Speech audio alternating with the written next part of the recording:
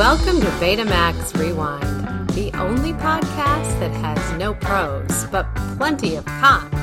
No, like this. Con! Con! Close enough. Here are two guys that are from Wisconsin, but only work in outer space. Matt and Doug. It's a little bit of movie crossover there. A little bit. I love it when I have an open that has a joke that she has no idea what she's doing. Okay. Hi, Doug. It's Matt. How you doing? Hello. You know how I've talked about Hunt for October? Yes. I'm going to start calling Jen the Hunt for October girl. Just female Tony. Hey, what's going on here? Is he really going to die? Why is that happening? What's going on here? Yeah. So, hey, the water's warm. You ready to jump in? Yeah. And now, it's time for podcast housekeeping. Your week. All right. So, what was the name of the band that I said, hey, is that band in Back to School in the dorm room party? Oingo Is it Boingo? this band? Yes.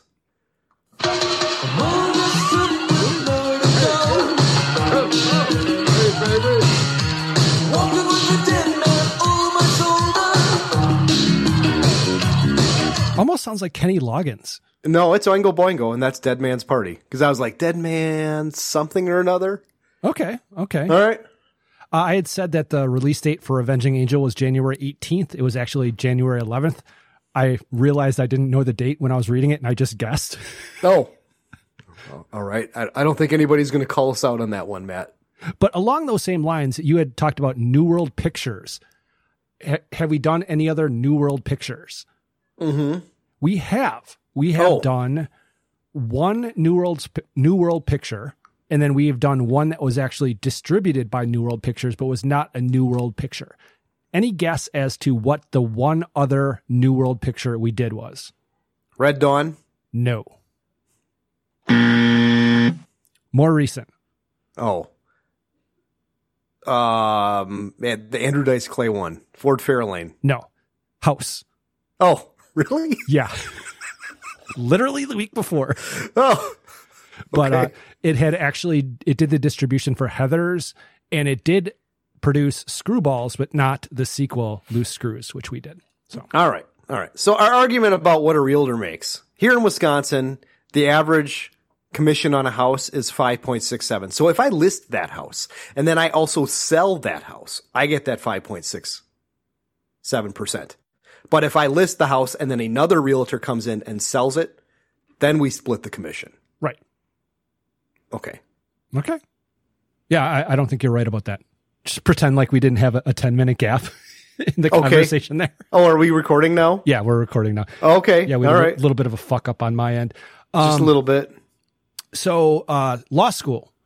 Law school does indeed usually take 3 years. So Angel got through not only undergrad, but was almost done with her law degree in 3 years. That is one smart hooker. Yes, she is. We asked, how did we bring up the movie Cars? I think it's actually tied to something else that you have. Larry the Cable Guy. Yes. He was Mater in Cars. Yes. All right. And then along that same line, we talked about what the Dune Buggy cartoon was. Right. That was Speed Buggy. Okay. And then you asked, was that the one with the shark? And we couldn't remember the name of the shark. Here's the name of the shark. I'll get it. It might be Jabberjaw. Well, you kids don't remember Jabberjaw, but your father very badly wants to meet Jabberjaw. Oh, it just ends there? Okay. Yeah. I thought there was more to it. No, there is, but it's not worth it. Okay, we talked about, I think it was Billy Bass. Maybe that was how we got onto Larry the Cable Guy. I don't know, but I talked about the third song Yeah. that was on there. Do you remember what that was offhand? Oh, man. Something about hunting and fishing and making your bitch clean the dishes. Yeah. Hunting, fishing, loving. Hunting and fishing and loving every day. That's the brand this country boy prays. Had to go out and buy that album off iTunes. I bet you did.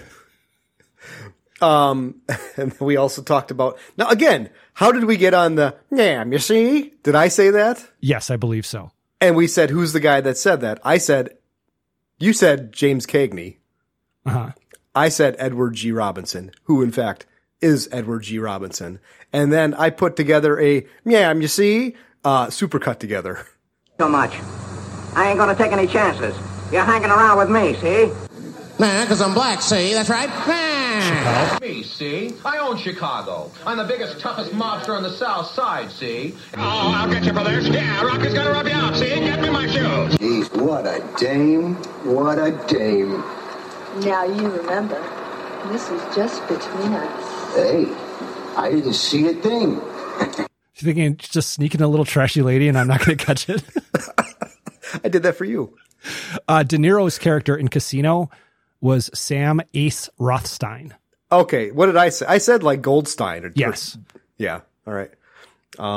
Let's see. That's all I've got. Okay, Event Horizon cast had Jolie Richardson, not Miranda, or Natasha, who skied into a tree. So even your alternate one was not the correct one anyway. Oh, all right. Also had the father of a porn star. Yeah, Lawrence Fishburne. I said that. And Kathleen Quinlan.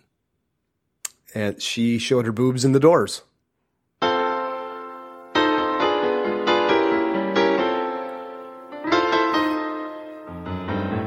Who did better? Was it Doug or Matt? So this week we got to decide if volume overcomes lack of quality. I think quality comes first. Okay, the first one is you. I like him. I like him a lot. I like him. Yeah? Come on. What? I like him a lot. No. Just no. I didn't do it like her. I didn't do it like the hooker. I did it like Forrest Gump. Actually, I think I did it more Jim Carrey pretending to be Forrest Gump. Okay, the next one I actually pulled 2 clips for, just because I couldn't find the actual scene you were talking about. So I don't know if that interaction actually happens. All right. But it's you.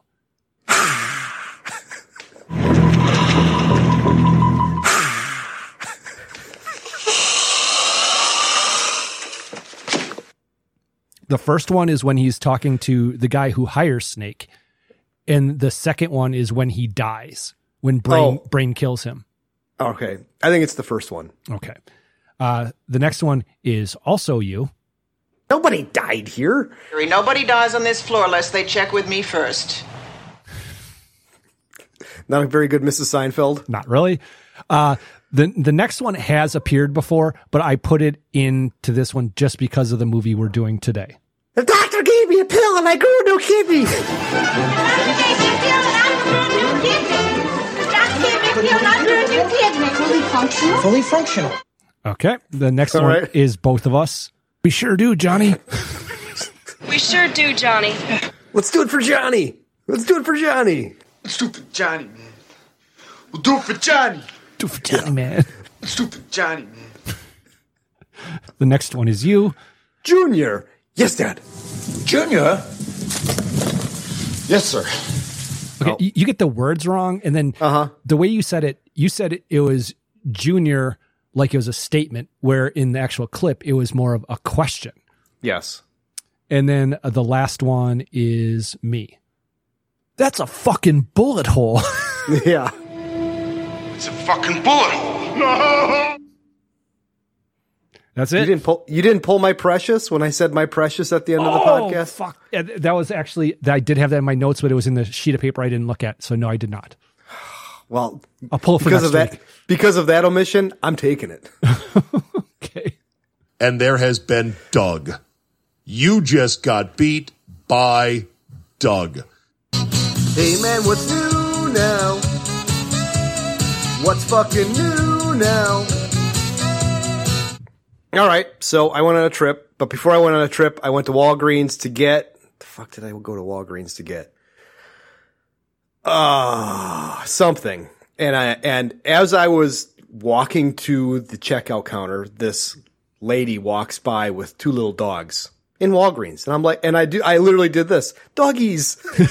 And she yanked the leash away so I couldn't pet her dogs. And, you know, muttered cunt under my breath. So now I'm waiting in line with, I don't know, 5 or 6 other people. And I'm the only male other than a little boy who is with his grandma.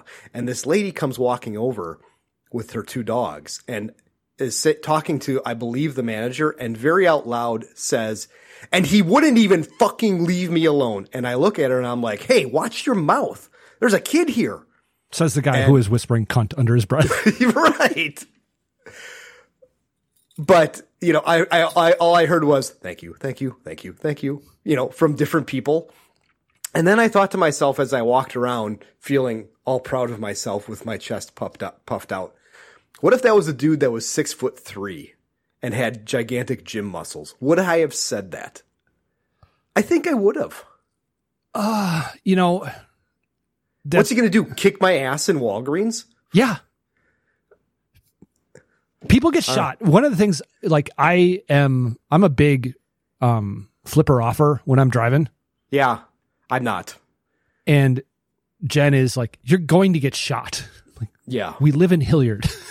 Yeah. I have to think about it like, what if that person turns out to be a new customer of mine and they see my red truck pull in and go, you're the guy that flipped me off when I cut him off. Yeah. No, different thing. But calling people out is, I remember I was on this is many, many years ago.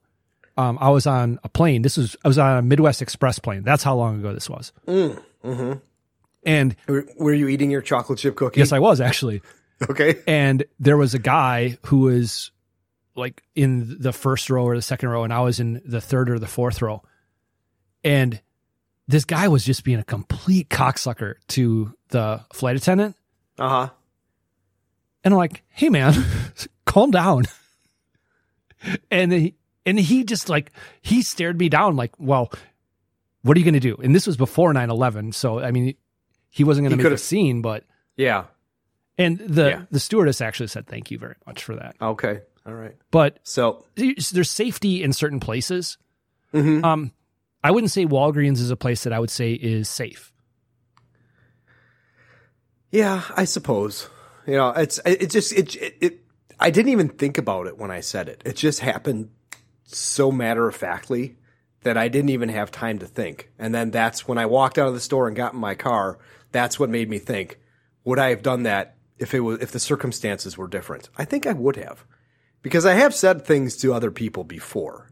You know, I've said in a movie theater, hey, please be quiet, I'm trying to watch the movie. Or I remember being at an outdoor restaurant and these 2 college yahoos were sitting at the table next to us and I was there with my son, who at the time I think was 5 or 6, and they were just dropping F-bombs and cocksuckers and all that. And I said, hey guys, come on.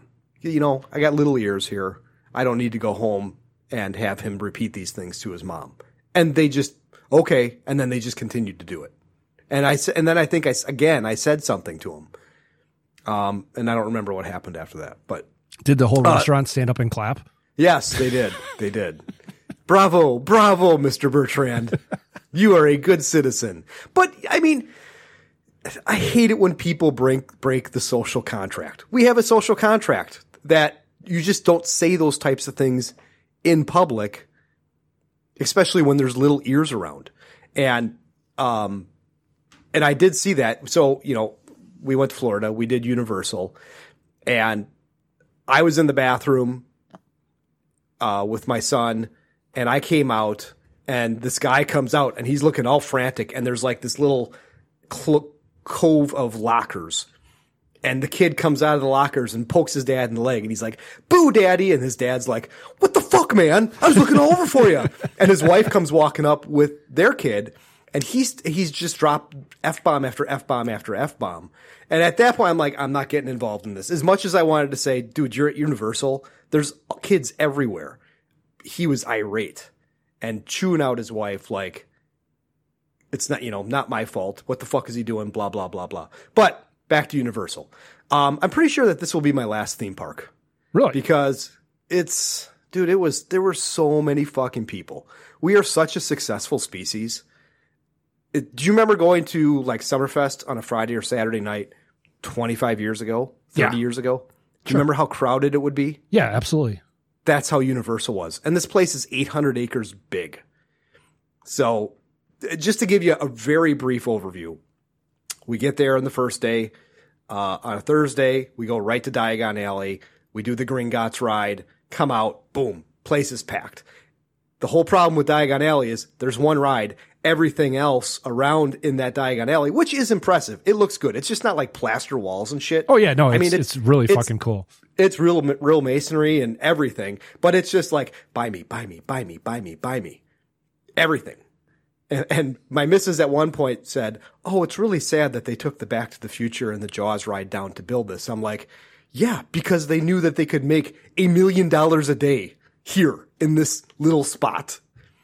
And then we had bought the express pass for Friday. So on Thursday, we just did like all the shows and all the things that you just go and see. Did you guys do the Bourne Identity show, stunt show? I don't think so. Is that where well, you wouldn't know. I think that's where the Terminator 2 3D used to be. Okay. I mean, it was really cool because it was a big stage, and you're sitting in an auditorium. When you walk in, the back wall is all like concrete, but it's a big screen and it's super like interactive. Like actors are coming out and there's shit on the screen. Things are changing. Like buildings are moving across on the stage that are matched up to what is happening on the screen. If you know what I'm talking about. Sure. Yeah. Like cars pop up out of the floor and are running and they're having a gunfight. And it was like we were watching a Call of Duty video game live. It was phenomenal. So we did all that shit on Friday or on Thursday, and it was pretty cool. We did a couple of rides. I mean, most of the rides there, I would say 70% of the rides there are the 4D rides. Mm-hmm. And then the next day we got there, and the first thing that we did is we went to the Hogwarts Express. And because we had the Express Pass, just got right on. But all the other knuckle draggers had to wait in line. And sure. the wait was like 65 minutes. And we got on the train and everybody's really excited. And it's a 5-minute train ride. And you're basically just watching a TV screen that looks like a window that you're looking outside. Mm-hmm. And I'm like, if I had waited 60 minutes for this, I'd be furious because it was not that great. Well, I don't consider that a ride. I just consider that getting from one park to the other park. Yes, but imagine waiting 60 minutes, not knowing that, and waiting 60 minutes for that. Yeah, I mean, I wouldn't want to wait 60 minutes. It was worth it to do it the one time. Yes. And obviously more so if you are a Harry Potter person. And my oldest son is. So then we get to, I think it's Hogmeads and Hogwarts. And my oldest doesn't really like hardcore rides. So they went and got, my missus and him went and got butterbeer, and my youngest and I went and did the Hogwarts Castle ride. Sure. I almost shit my pants on that ride last time. Yeah.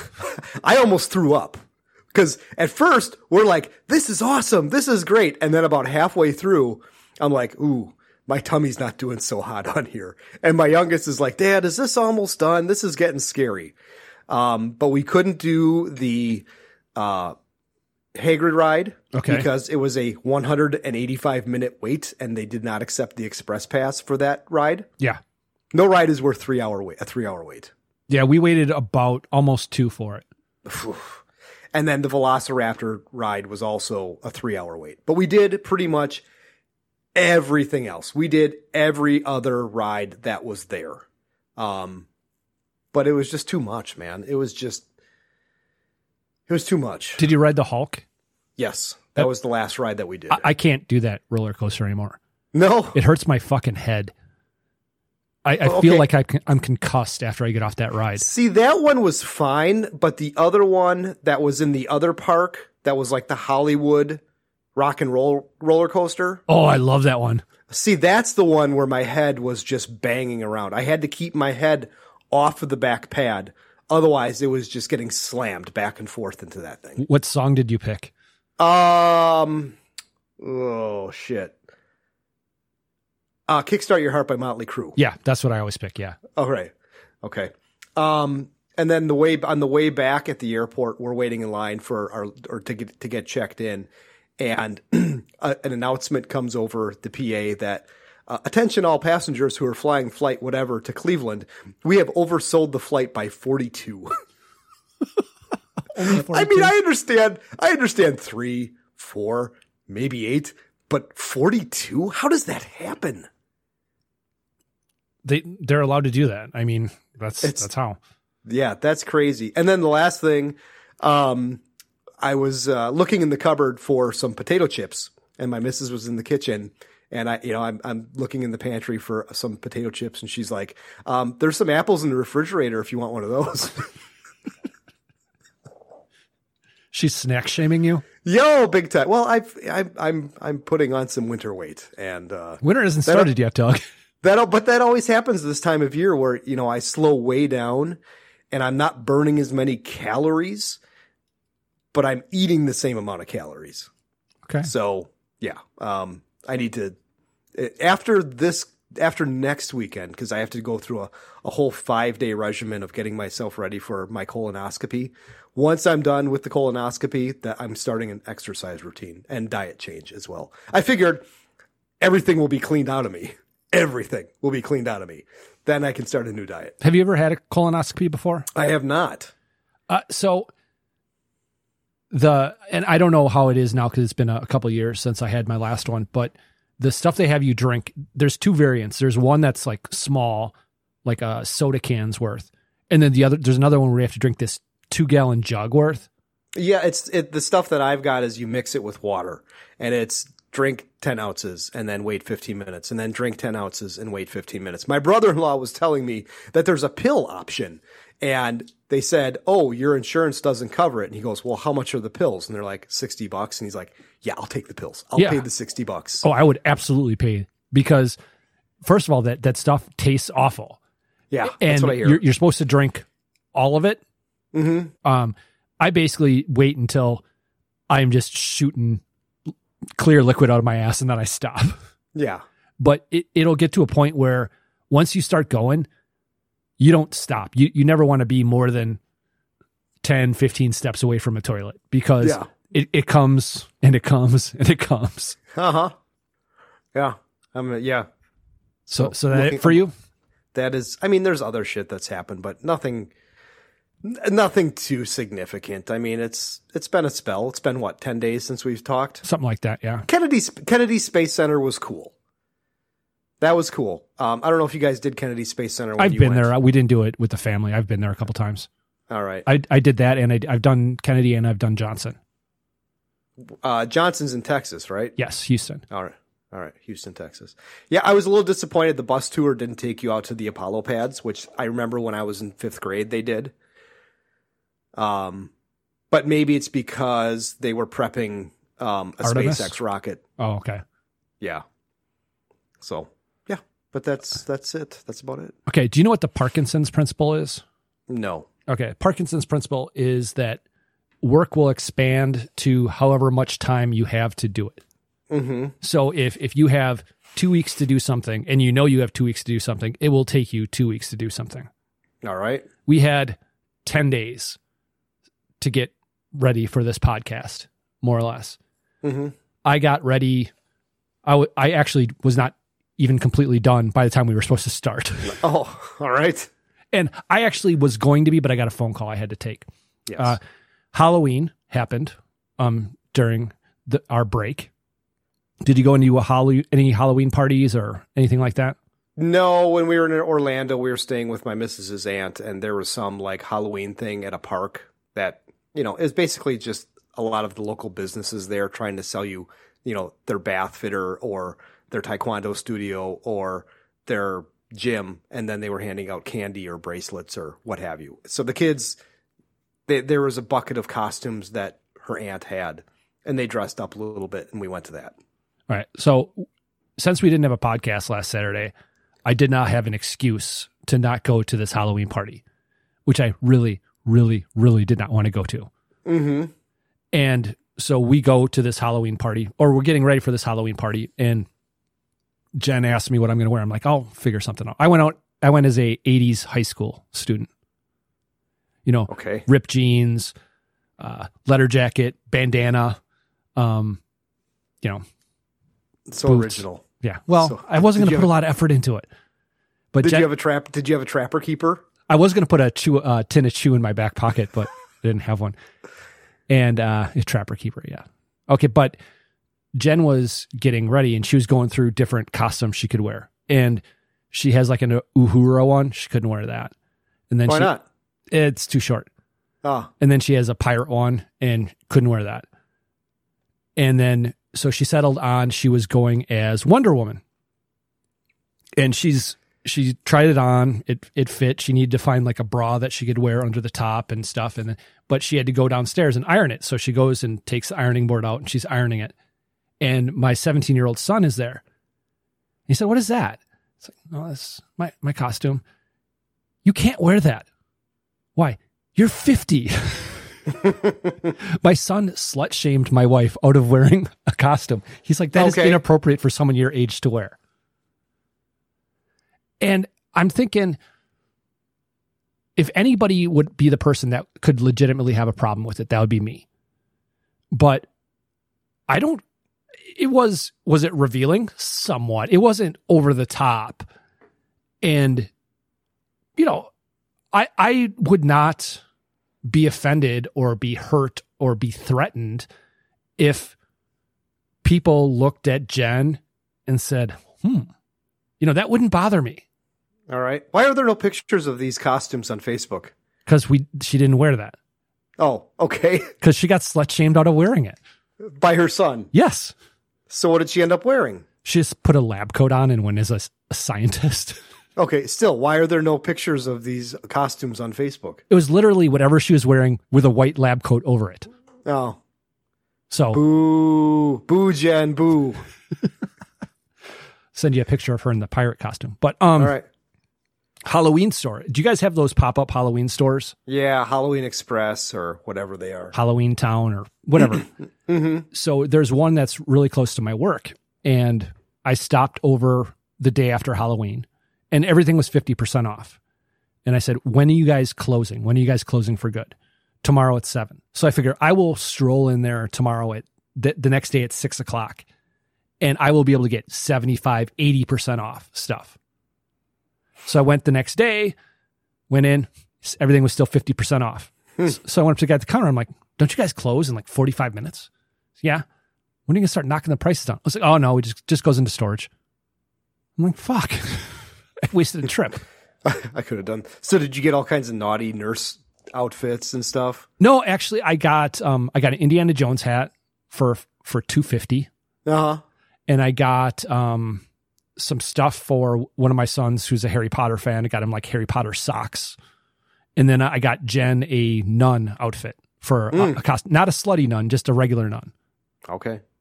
Yeah. I did not buy. If it had been $750, I probably would have stocked up on like the slutty wear, but no. Yeah.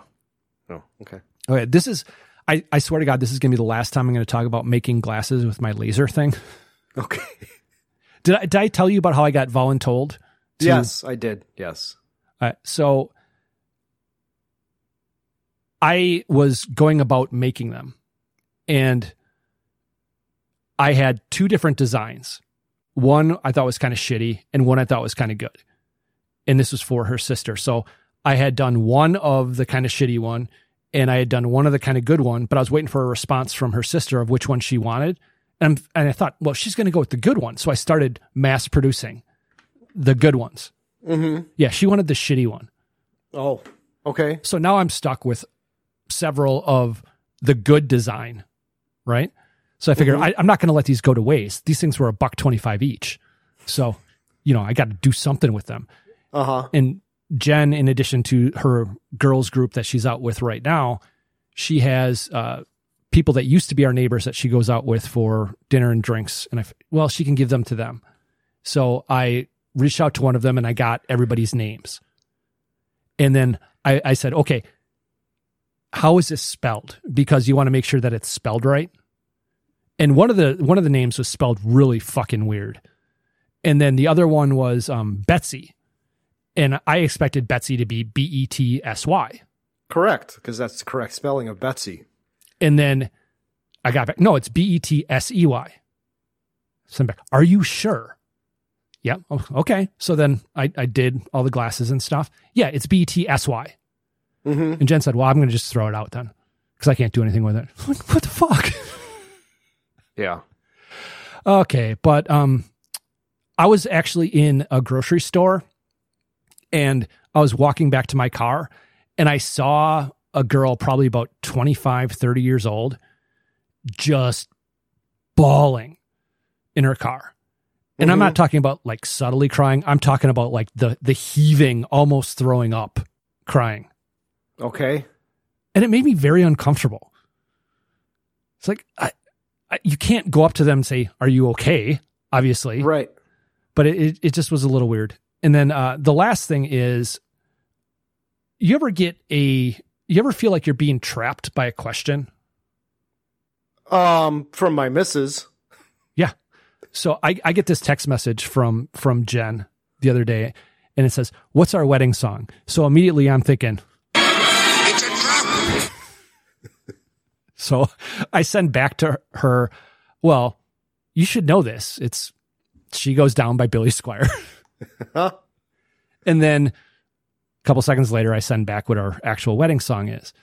And then what she knows it. How could she not know this? So I sent her, why did you want to know this? And she said, just brain fart. I'm like, but why did you want to know it? Well, I was talking to my boss. And by the way, my boss saw the text message you sent me. You know, she goes down thing. Mm-hmm. And he really wants to meet you. I'm like, nah, he really doesn't. No. He really doesn't.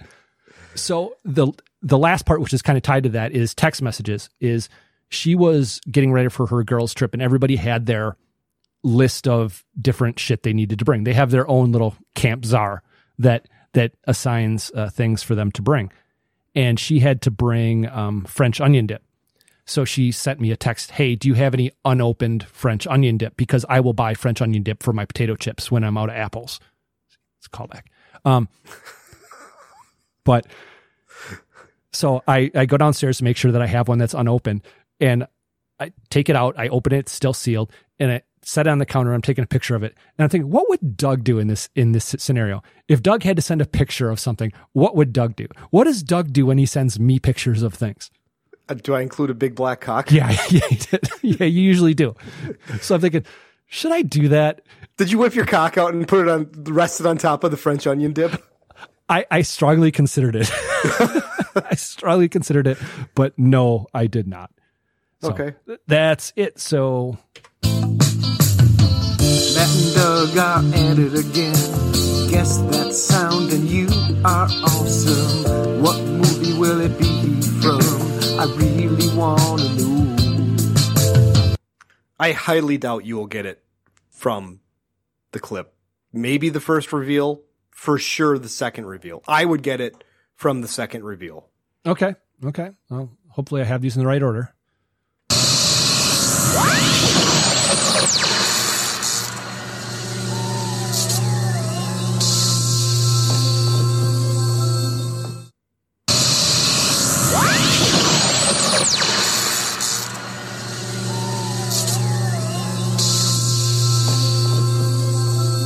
All right, nothing yet. Where are we?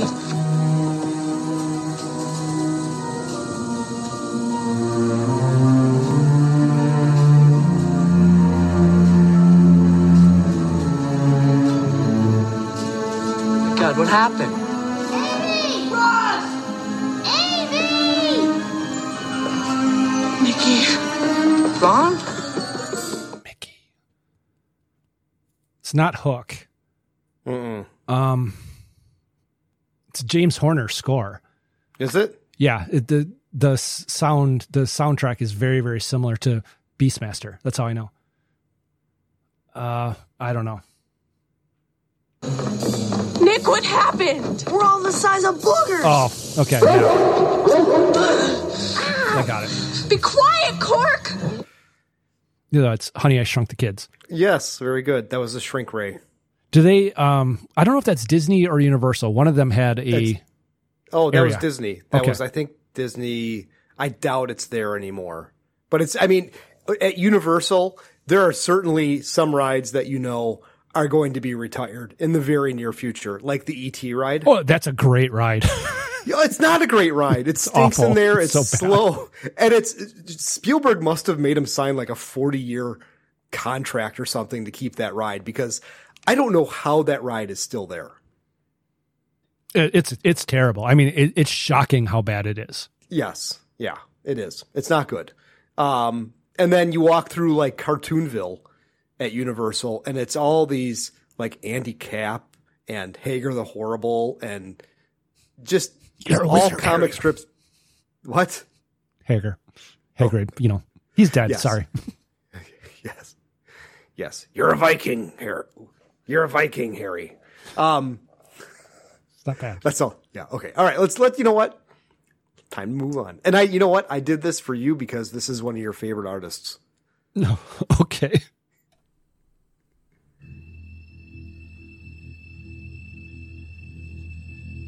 James Horner? Mm-hmm.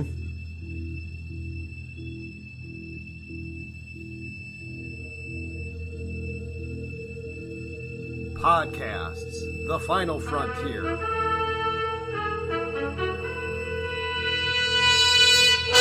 These are the shenanigans of Betamax Rewind.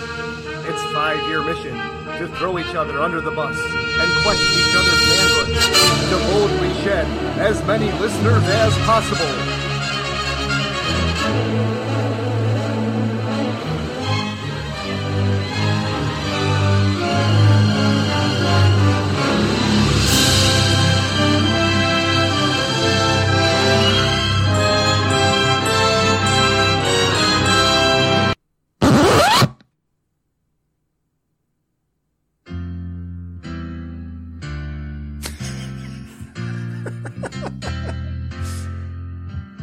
How are we gonna escape from City Alpha 5? A space seal killed my wife. Need Trim, wish she still was alive. Kirk marooned me here. He's a motherfucking cock.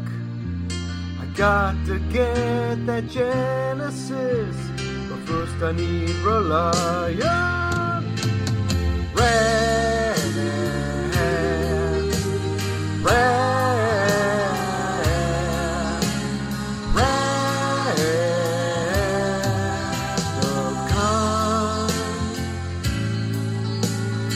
That's right, ladies and gentlemen. This week we are doing Star Trek II, Wrath of Khan, released June 4th, 1982 on a budget of $11 million, but grossing nearly $79 million. Pardon me. It had a Rotten Tomato critic score of 86% and a Rotten Tomato audience score of 90%. Not too shabby. Directed by Nicholas Meyer, best known for The Day After and Star Trek VI, The Undiscovered Country, the fourth best Star Trek movie. Starring William Shatner, best known for T.J. Hooker, DeForest Kelley, best known for The Brave Little Toaster Goes to Mars, Leonard Nimoy, best known for Invasion of the Body Snatchers. See, I would have said his collection of photographs of fat, naked women. Who's that? Leonard Nimoy. Is that a thing? Yeah, he released a bunch of photography books where he just photographed fat, naked women. Really? Yes. Interesting. Well, you know what? Everybody's got their thing. Everybody's got their freak. Ricardo Montalban, best known for Battleground, which I'm sure you've never even heard of Battleground. No. Oh, great World War II movie, like made in the late 40s. I think starring, oh God, who was the guy? Who was Brooks in Shawshank Redemption? I know who it is. I can't think of his name though. Yeah, but Van Johnson, all those guys. You'd recognize like a bunch of those guys from the 40s and 50s movies. Other notables include the rest of the cast of the Star Trek crew, Paul Winfield, and Kirstie Alley. Matt, did you see this in the theater? I actually did see this in the theater. I actually reached out to the person I saw this in the theater with, and I thought about getting a little feedback clip from them. Mm-hmm. But I didn't. Who was it that you saw this in the theater with? I saw this in the theater with Gintis. Ah, at okay. Brookfield Square Theater. Ah, see, I saw it at Scotland Cinema, the cinema of sound. Yep. With sticky floors. Yes, with the sticky floors. Did you see the first one in the theater? Yes, I did. I saw that one at Scotland. All right. So I didn't know anything about Star Trek when the first one came out. I mean, I'd probably seen bits and pieces of it on TV, but all I knew was, oh, it's probably like Star Wars. I want to see it. And a guy that my dad worked with, and they were family friends, he wanted somebody to go see Star Trek with him because his wife wouldn't go. So he took me, and, you know, that came out in the 80s, so I would have been 7, or that came out in 79, right? It was in the 70s, so yeah, 79 probably, so you'd have been 6. Yeah, and he took me, of course, to like a 7:00 show, and I fell asleep. I remember he was all pissed off because I had fallen asleep. But, I mean, that movie was so boring. Yeah, it is lots of what they refer to online as starship porn. Lots of beauty shots of the Enterprise. Well, the budget for that movie was in the 40 million range. Right. I mean, it made a lot of money just because I think people wanted to see Star Trek on the big screen, but it's not a good movie. And from what I read, Gene Roddenberry had his fingers in the stew quite a bit. Sure. Yep. And kept on monkeying up the works. And on this film, they just kind of gave him an executive assistant creator role where they had to go to him to have things okayed, but in the end, they didn't have to listen to what he actually had to say. Sure. But yeah, no, I saw this with my brother and his friend, our neighbor Ed, and they made me sit 2 rows in front of him. Okay. But I remember seeing this in the theater and just being like blown away. Like just, wow, I really liked this movie when I saw it when I was 9 years old. Yeah, I was absolutely blown away when I saw this in the theater. And this movie is a sequel to, obviously, the Star Trek The Motion Picture, but it's also a sequel to an episode of the TV series. The episode specifically was Space Seed. Yes. And I remember I went to American TV and we rented the episode of Space Seed so I could watch it after I saw this movie. All right. I watched as much of it as I could on YouTube. You know, there's a gazillion 3-minute and 4-minute clips out there. So I pieced together as much as I could. And I think I got a pretty good concept of they're in space. They find this ship, the Botany Bay, floating around in space near the, what's the nebula called that they're in at the end? Mutara? I think it's near the Mutara Nebula that they find the Botany Bay. I did not know that was ever mentioned before. Yeah. That's what it said in the IMDb notes. And they go inside and they find all kinds of cryogenically frozen people. And they thaw out Khan first, but they don't know who he is until, I believe, I've got a clip for this, don't I? Yes. Hull surface is pitted with meteor scars. However, scanners make out a name. SS Botany Bay. Then you can check the registry. No such vessel listed. Records of that period are fragmentary, however. The mid-1990s was the era of your last so-called World War. The eugenics wars. Of course. Your attempt to improve the race through selective breeding. Oh, now, wait a minute. Not our attempt, Mr. Spock. A group of ambitious scientists. I'm sure you know the type. Devoted to logic. Completely unemotional. Doctor, I would be pleased. All right, gentlemen, as you were. Know him today. Name? Khan Noonien Singh. From 1992 through 1996, absolute ruler of more than a quarter of your world. From Asia through the Middle East. The last of the tyrants to be overthrown. I must confess, gentlemen, I've always held a sneaking admiration for this one. He was the best of the tyrants, and the most dangerous. They were Superman in a sense. Stronger, braver, certainly more ambitious, more daring. Gentlemen, this romanticism about a ruthless dictator is... But Spock, we humans have a streak of barbarism in us. Appalling, but there, nevertheless. There were no massacres under his rule. And as little freedom. No wars until he was attacked.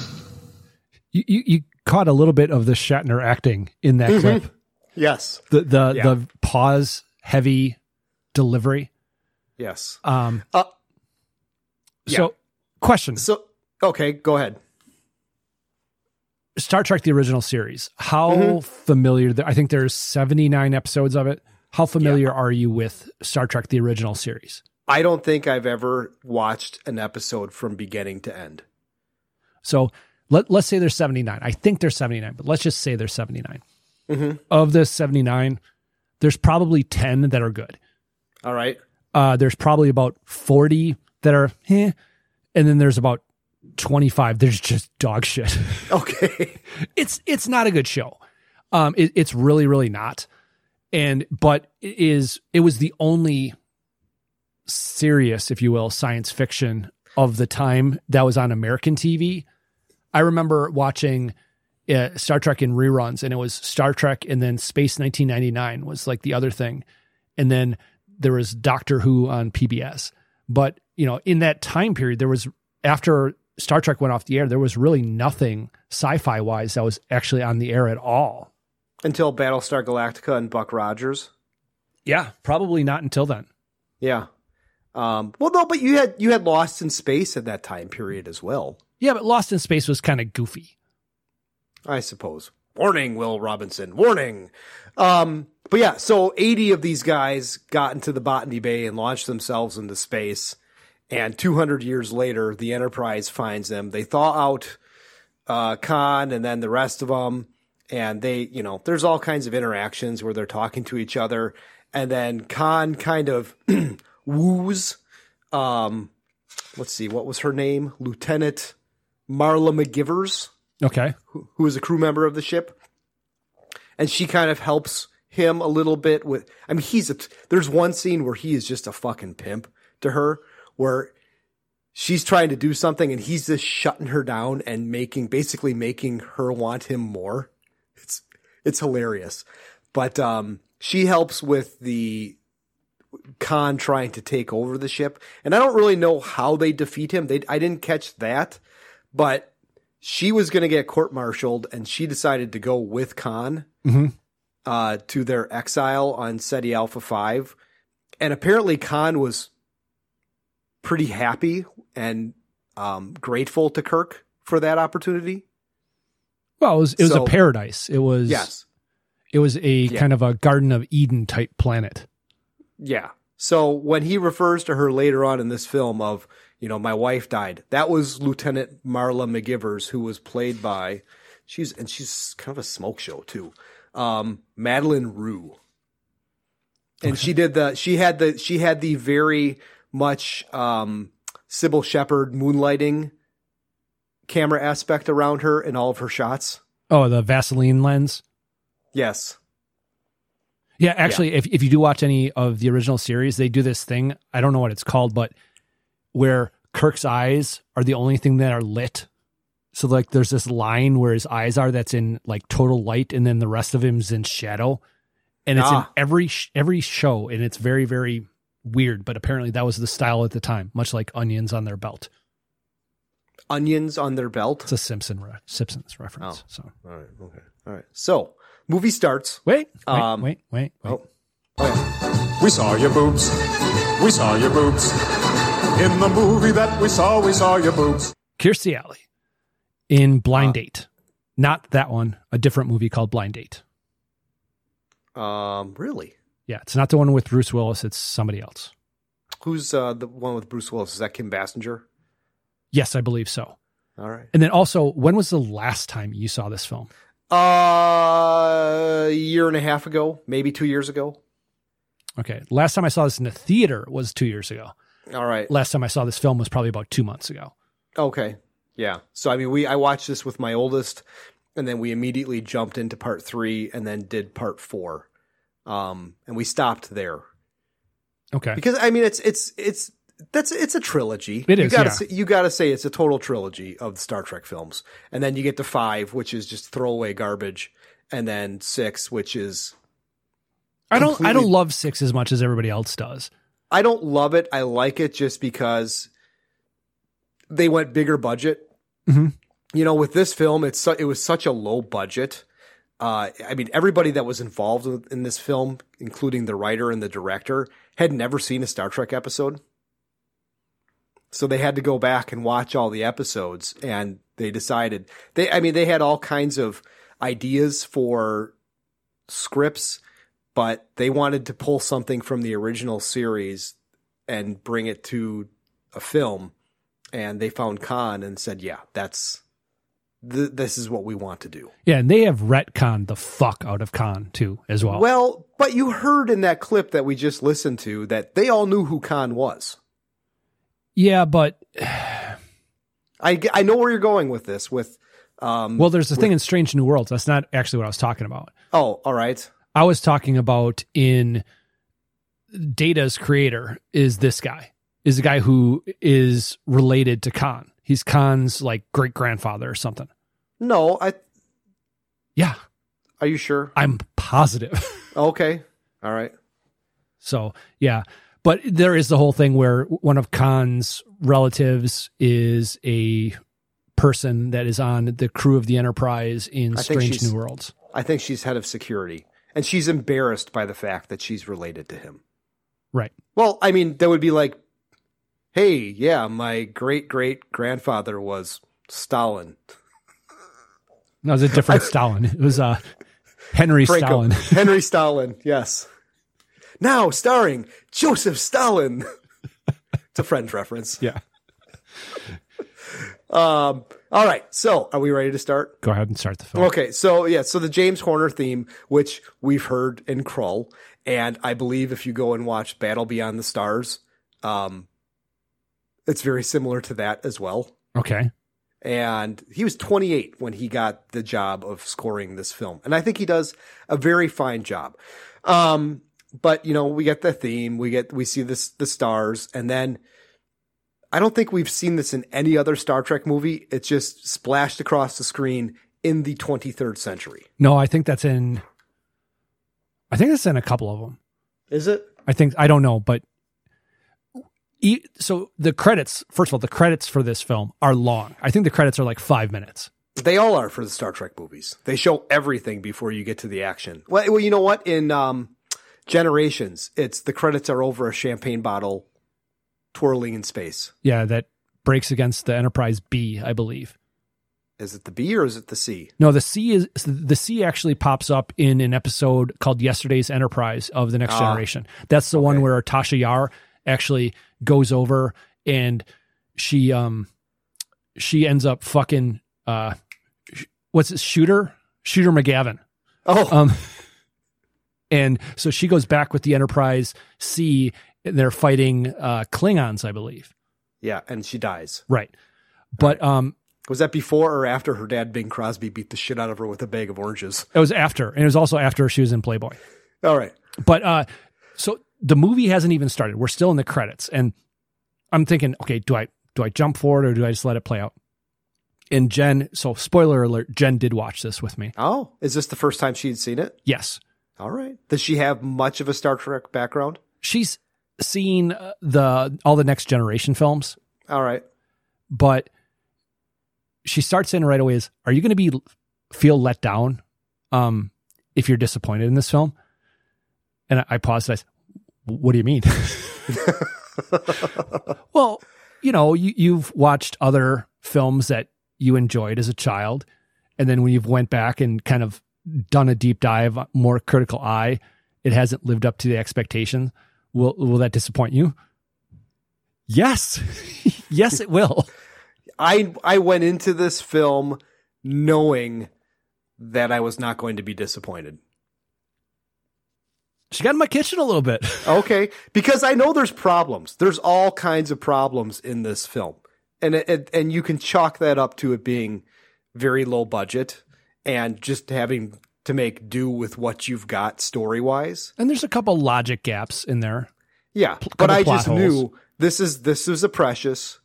There was a movie that we watched. And now, when I watch some of these movies that I haven't seen that were, even without taking notes for the podcast, I'm looking at them now with more of a critical eye. And there was a movie, and we'll get into that in What You Watching. And of course, you know, I was watching it with a critical eye, still fucking loved it. So, all right. So please continue. Sorry. Okay. So, Kirstie Alley which is in what we think the Enterprise, bridge. And she's kind of narrating as to what's going on. She's playing the captain. And this is the Kobayashi Maru scenario that they have used this so many times in other Star Trek movies now. Oh yeah, it's kind of entered the cultural lexicon. There are probably people that aren't even aware of Star Trek: The Wrath of Khan or haven't seen it, that know what a Kobayashi Maru scenario refers to. What is it in Usual Suspects? He said something about Kobayashi, right? The guy's name is Kobayashi. Yeah. Okay. All right. And that's all made up because I think it's on the bottom of a coffee cup. Yes. All right. But I remember, so the first Star Trek, the motion picture, you have Kirk is basically part of Starfleet Command. He is no longer in charge of the Enterprise. He goes on the Enterprise, which is being captained by Decker. Yes. And who's now a child rapist and in jail. And well, he liked people that were hairless. So yes. But so Star Trek, the first one ends, and we don't know what's going to happen with Kirk as far as the Enterprise, because he's no longer, he basically took over the Enterprise in the first Star Trek for the mission that happened in that film. But going into this film, not knowing what's going on, you see Spock, and then you see this lady Vulcan sitting in the captain's chair. I remember thinking, what the fuck? Yeah. And let's get it out of the way. They don't say it in this film, but she is half Vulcan, half Romulan. Okay. Which is why there's a couple of times where she kind of loses her shit and lets her emotions get past. It's because of that. Okay. But all the other players are there. Uhura or Uhura. Chekhov's not there. Chekhov is not there. No, Sulu's there. Yes. Bones is there. Yeah. Oh, come on. But she's in command. Go. Yeah. And my first question is, well, why would all of our principals be there in that training scenario? But that comes up a little bit later. Well, I think it's also, it's a great sleight of hand. It's a great fake out. Mm-hmm. Because we don't know that this is a simulation. We don't know this is a simulator. We don't know this is on Earth. We think this is really happening. The only thing that a wizened person would see or not see that would make them think that something is amiss is there's no establishing shot of the Enterprise in space. Oh, good call. All right. So there is a ship, the Kobayashi Maru, that is marooned. And she instructs Sulu, oh my, to plot an intercept. And he tries to remind her that they would be breaking treaty because the Kobayashi Maru is inside the neutral zone. And Spock also says, she's like, I don't care, go. And as they cross the neutral zone, Spock's like, we're now in violation of treaty. And there's a couple of things that happen here that are kind of brilliant. The way they introduce the image of the shields, because we've never seen this before, but the whole little going around, so we know what that means. We're introduced to that. That's given to our kind of like knowledge base, so we know what that actually means.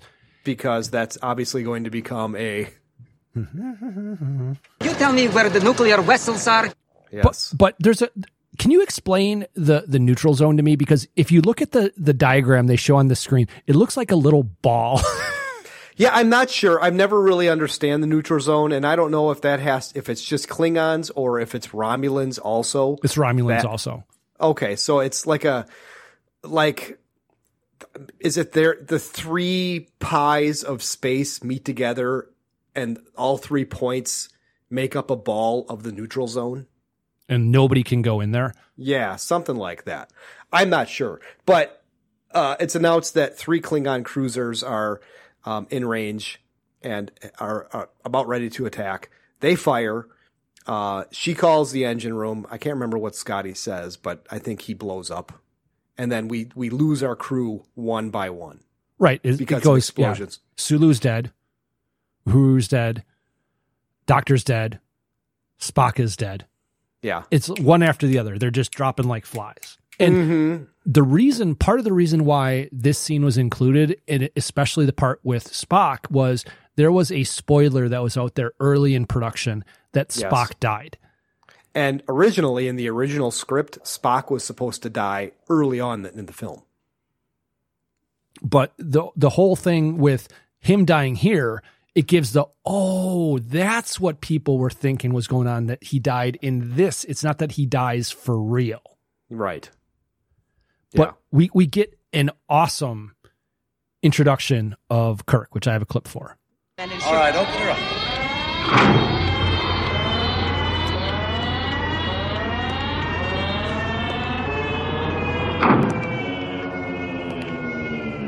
Any suggestions, Admiral?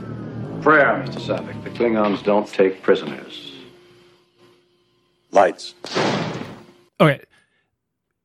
The view screen splits apart. Mm-hmm. And you see this silhouette of this figure that is just bathed in light.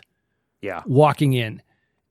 And it's a great image. It's a great visual. And then he says, prayer, the Klingons don't take prisoners. Jump forward to Star Trek 3. Yes. So. They do. Yes. But these are also my favorite Star Trek uniforms. Oh, I love these. Yeah. And they're so naval-like. And yeah, they change a little bit from 2 to 3 to 4, but not much. But 2, these are definitely the ones I like the best. And we've seen Kelsey Grammer in one as well.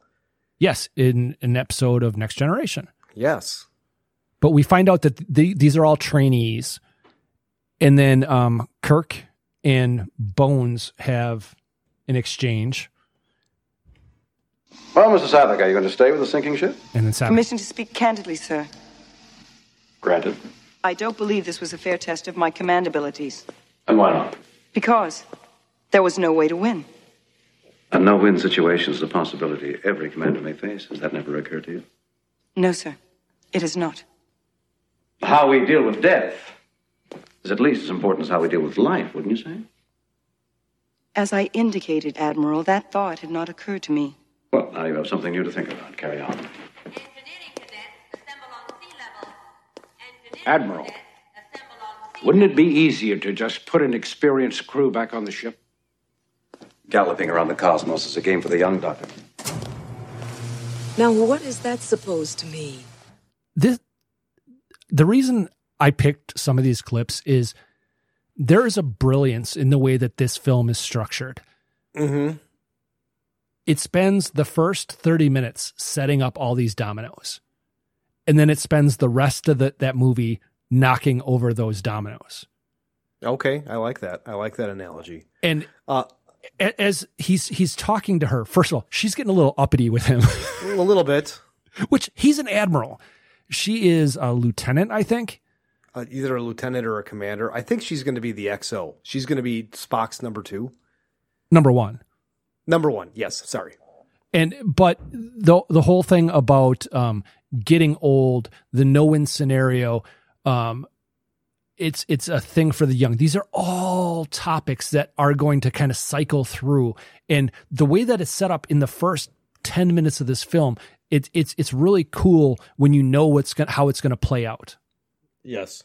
Now, didn't Deanna Troi, while she was trying to go for her commander grade, they were doing something like holodeck stuff, and she kept failing until she finally figured out that she had to order Geordi to his death? Yes.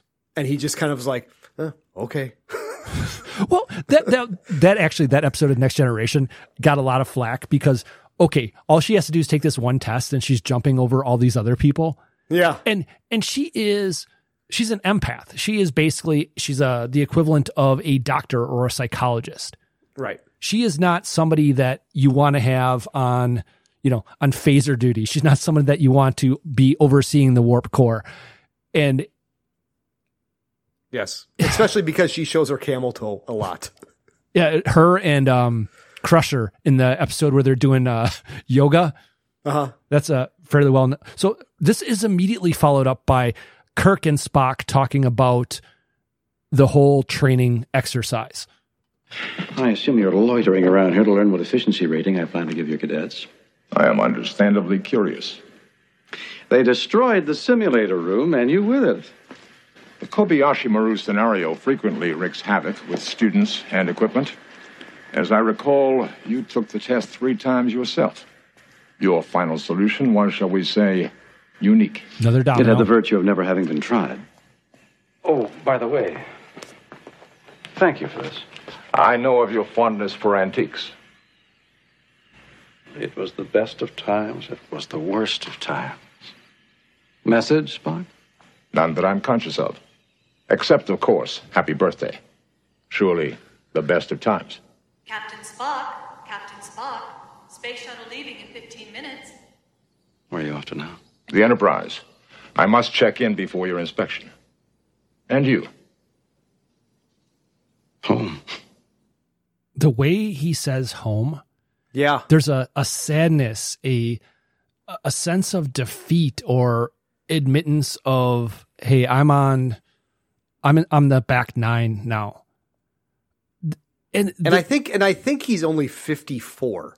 I think that's what I read, that somebody did the math and from the J.J. Abrams reboot and figured it out with this, and that he's 54. He's turning 54. Well, I mean, you think about it, for somebody, say, in the Navy, 54 is getting close to... Well, yeah, if you've been in the Navy since you were 18, sure. Usually people do their 20 and then get out because they can retire with full benefits. So, yeah, that makes sense. But he was not 18 when he joined. No. As far as we know. In the reboot, he was not.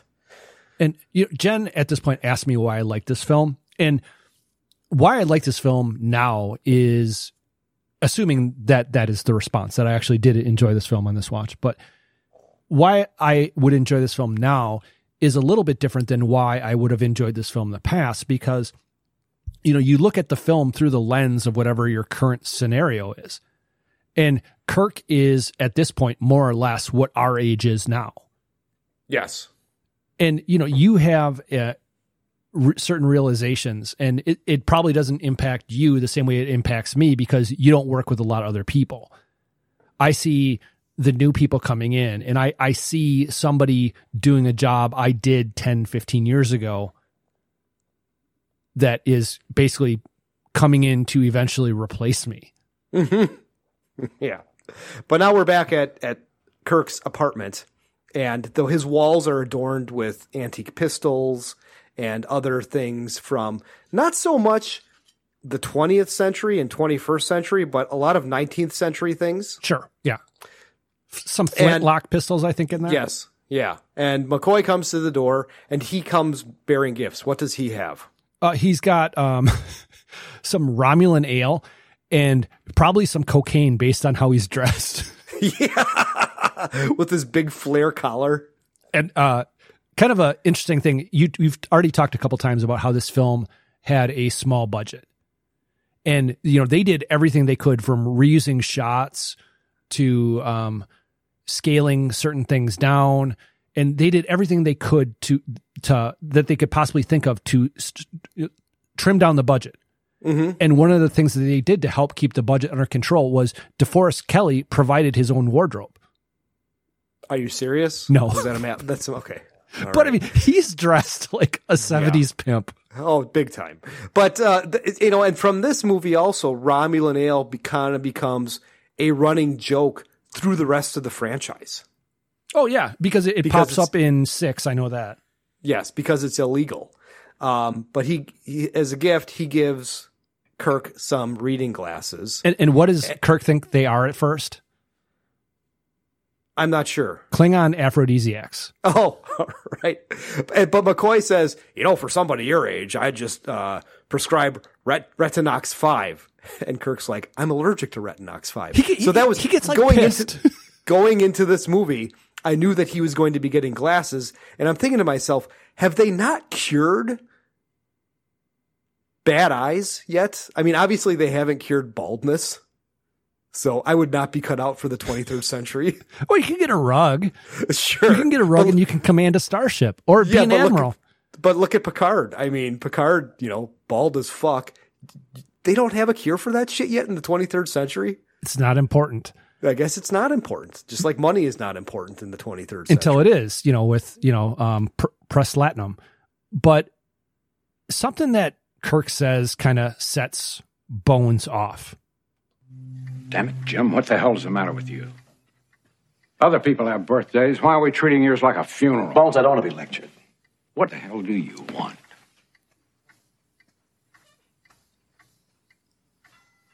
This is not about age. And you know it. It's about you flying a goddamn computer console when you want to be out there hopping galaxies. Spare me your notions of poetry, because we all have our assigned duties. Paul, you're hiding. Hiding behind rules and regulations. Who am I hiding from? From yourself, Admiral.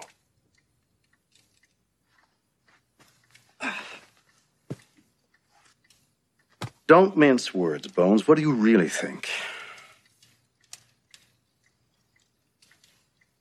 Jim, I'm your doctor, and I'm your friend. Get back your command. Get it back before you turn into part of this collection.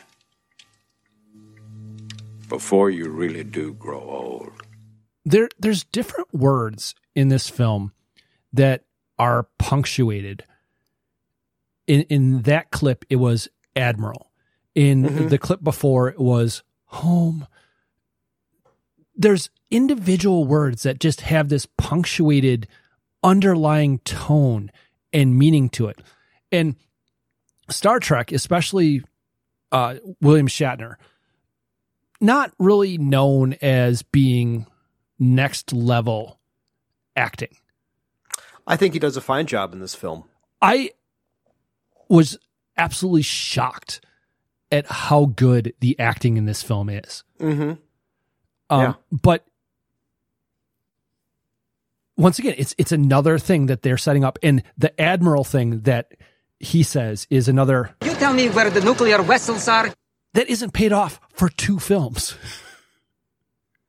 Because he gets busted down to captain at the very end of Star Trek 4. Right. But now we're back. Well, I shouldn't say. We're on another ship, the USS Reliant, with Chekhov and what's Paul Winfield's name in this film? Captain Terrell? Terrell. And they're coming up on Ceti Alpha 6, and it's a lifeless planet. But they do an initial scan, and they have found some little bit of life. One reading on one dyno scanner. Yes. And it could be a transplant. It could be anything. Could be a particle of preanimate matter caught in the Matrix. There you go. But they have to call Dr. Carol Marcus. And she comes on the view screen, and she's basically like, if there's even a fart from a tribble on that planet, the show is off. Nice. Just made that up on the fly. What do you think? Okay. Do tribbles show up in any of the Star Trek films? Not including the J.J. Abrams ones, but the original cast films? No. Okay, that would be they show up in Star Trek 3. Do they? In the bar where McCoy is trying to charter a space flight, there's a bunch of people that are playing with a bunch of tribbles. Oh, okay. All right. I know they show up in a Next Generation episode. Yes. That's when they go back in time and Worf is all embarrassed because the Klingons look different. Yes. Our people went through a definite change. We don't like to talk about it. Yeah, we don't like to talk about it. But they talk with Dr. Marcus, Dr. Carol Marcus, if it's something they can transplant. And she gives them just a smidge of hope of maybe that's possible. And they completely cut her off. Yeah. But now we're on the space station, Regula 1, and we're introduced to her son, David. Right. And David has a hang up about Starfleet. He's nervous about them because he looks at Starfleet as the military, and he feels like that this Genesis program, which we don't quite know what it is yet, but it could be perverted into a dreadful weapon. And, that is echoed by McCoy later. Yes. But he name drops Kirk. And at this point, I don't think he knows who Kirk is. He does not. But he says something to his mom. What about that Boy Scout you used to date? And she says, James Kirk or Jim Kirk was many things, but he was never a Boy Scout. Right. So now Terrell and Chekhov, they beam down to the surface of Ceti Alpha 6. Why would you send down your two top guys? Why would you not send down a red shirt and a science officer? Sake of plot. Of course it is. But better question is, why wouldn't they beam down to exactly where the life sign was? Yeah, right. There but you go. They beam down. They're in the middle of a sandstorm. There's a Y-wing in the Millennium Falcon behind them. And some giant fans, and you can't hear the dialogue. Right. But, it's hard for them to see. And these spacesuits, these are repurposed from the motion picture. The one where Spock goes buzzing through space and he has a little jetpack. Yep. Yeah, I remember that. But all I have is tricorder must be broken. Why was their why is it that their tricorder must be broken? I don't have that. Because there can't be any life here. It's like, this is the garden spot of this planet. And and so they walk for a while, and Terrell has found some cargo carriers. And they walk. I'm thinking if they can communicate with the Reliant at this point. And by the way, we didn't mention the Reliant, different type of ship. It is a Miranda class ship. It's different, but the same. It was originally actually supposed to be a Constitution class, which is what the Enterprise is. But they didn't want to confuse it during the battle. Yeah, with which ship is which. So they made them different. And actually the Reliant was actually supposed to be different than it was, but when they first showed it to Nicholas Meyer, he was looking at it upside down, and he liked it that way, so they actually flipped the design. I think it works. Oh, it's a cool ass ship. Yeah, it is. But they walk over and they force open the door to this cargo carrier. Why wouldn't they be in constant communication with the ship, saying, "Hey, we found some cargo carriers. We're going to investigate"? I would think they would either have an open line of communication, or they would at least be giving updates as they find stuff. Yeah. But they go in, they must have some sort of readout that says the air is breathable because they immediately take off their helmets. Right. And so I think Chekhov's like, what happened? It must have crashed. Where's the rest of the ship? And there's just random shit around, like some people were playing checkers. Yeah. And we see some books. Did you see some of the titles of the books? I'm assuming Moby Dick had to be one of them. Moby Dick was there. I can't remember. I wish I would have gone back because when I saw them, I didn't think any significance of it, so I didn't bother to write down what they were. But two of the books, one of the book is about transitions, and the other two are revenge stories. So, and then Chekhov is looking. Well, they find a life sign, though. Oh, they do find a life sign. Yes, the space eel. Well, it's just some sand moving around for now. Yeah, right. And then Chekhov goes over and he's looking at a seatbelt. Is it a seatbelt or is it a belt buckle? I would assume it's a seatbelt. I don't know. All right. Botany Bay. Botany Bay. Oh, no. We've got to get out of here now. Damn. What about the Never cardboard? mind it. Hurry! Chekhov, what's the matter with you? Chekhov. Come on! Hurry! Should have just called back to the ship and said, "Get us the fuck out of here." Right. Yeah, I used that phrase, "Oh no," a lot in my daily lexicon. I use the "damn." Yeah. But okay, the tension is built. Sorry, go ahead. In the original episode of Space Seed, Chekhov hadn't even been introduced on the series yet. Right, because it was season 1, and Chekhov wasn't introduced until season 2. Right, and the story goes that he was on the engine working in the engineering, and Khan's rampage started off in engineering. Right. So that's how he knows who Khan is, and that's how Khan knows who he is. But you hear through these clips, you hear little snippets of the music. The music in this film, much like a Star Wars film, is part of the reason why this film works. Mm-hmm.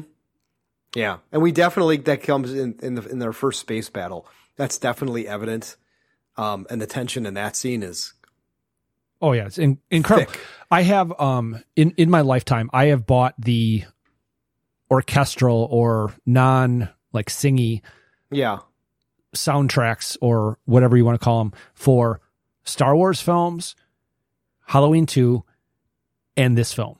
All right. Those are the only ones. But they go outside and the Knights of Ren are there. Right. It's a tribe of people whose robes are not blowing around in the wind. Must have some magnetic weights at the bottom to keep them still. But on the Reliant, they're trying to raise Tyrell and they can't. And I'm assuming his XO says to give them a little more time. And we're back inside the cargo carriers, and Khan has some cool gloves and he's taking them off. He just takes one off. Oh, it takes one off. And then he could, because the other one is his jerk hand, and that glove is filled with Vaseline to keep his hand soft. Okay. But he's also wearing a turban. Is that offensive? Or is it because of the sand it's okay? Yeah. And I wouldn't call it a turban. It's like a helmet. Made of a turban. Yeah. But he takes it off and he reveals his face and he says this. Smiles, everyone. Smiles. There we go. Mr. Rourke. Okay. Waiting for it. Actually, it's this, and this is really, really fucking This long. is really long. So while this is playing, I'm going to get a drink. Okay. God.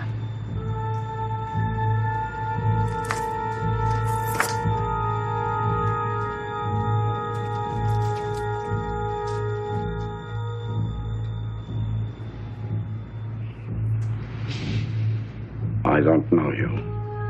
It's him talking to Tyrell.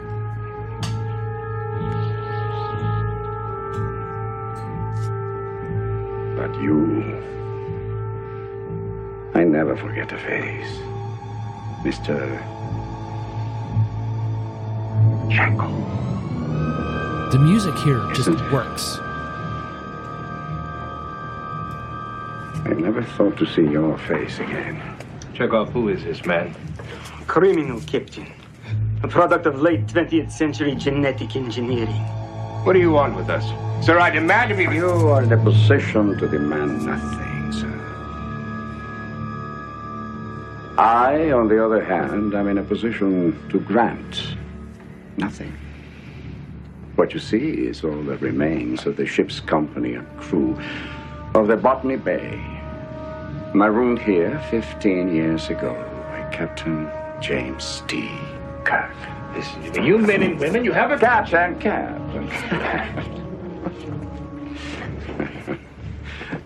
Save your strength, Captain. These people had sworn to live and die at my command 200 years before you were born. Do you mean he never told you the tale? To amuse your captain? No? Never told you how the Enterprise picked up the Botany Bay, lost in space from the year 1996. Myself and the ship's company in cryogenic freeze. I've never even met Admiral Kirk. Admiral.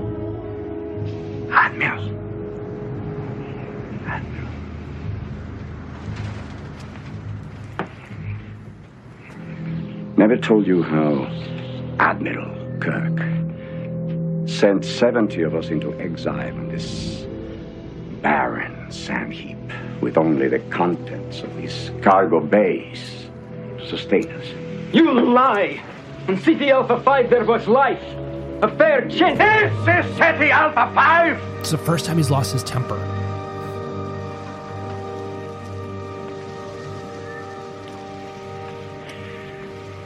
SETI Alpha 6 exploded 6 months after we were left here.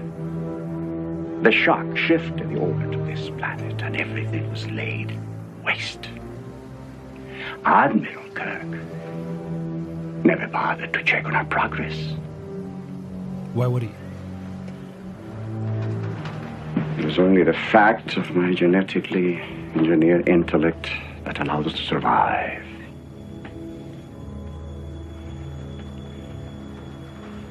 On Earth, I was a prince. 200 years ago, I was a prince with power over millions. Captain Kirk was your host. You repaid his hospitality by trying to steal his ship and murder him.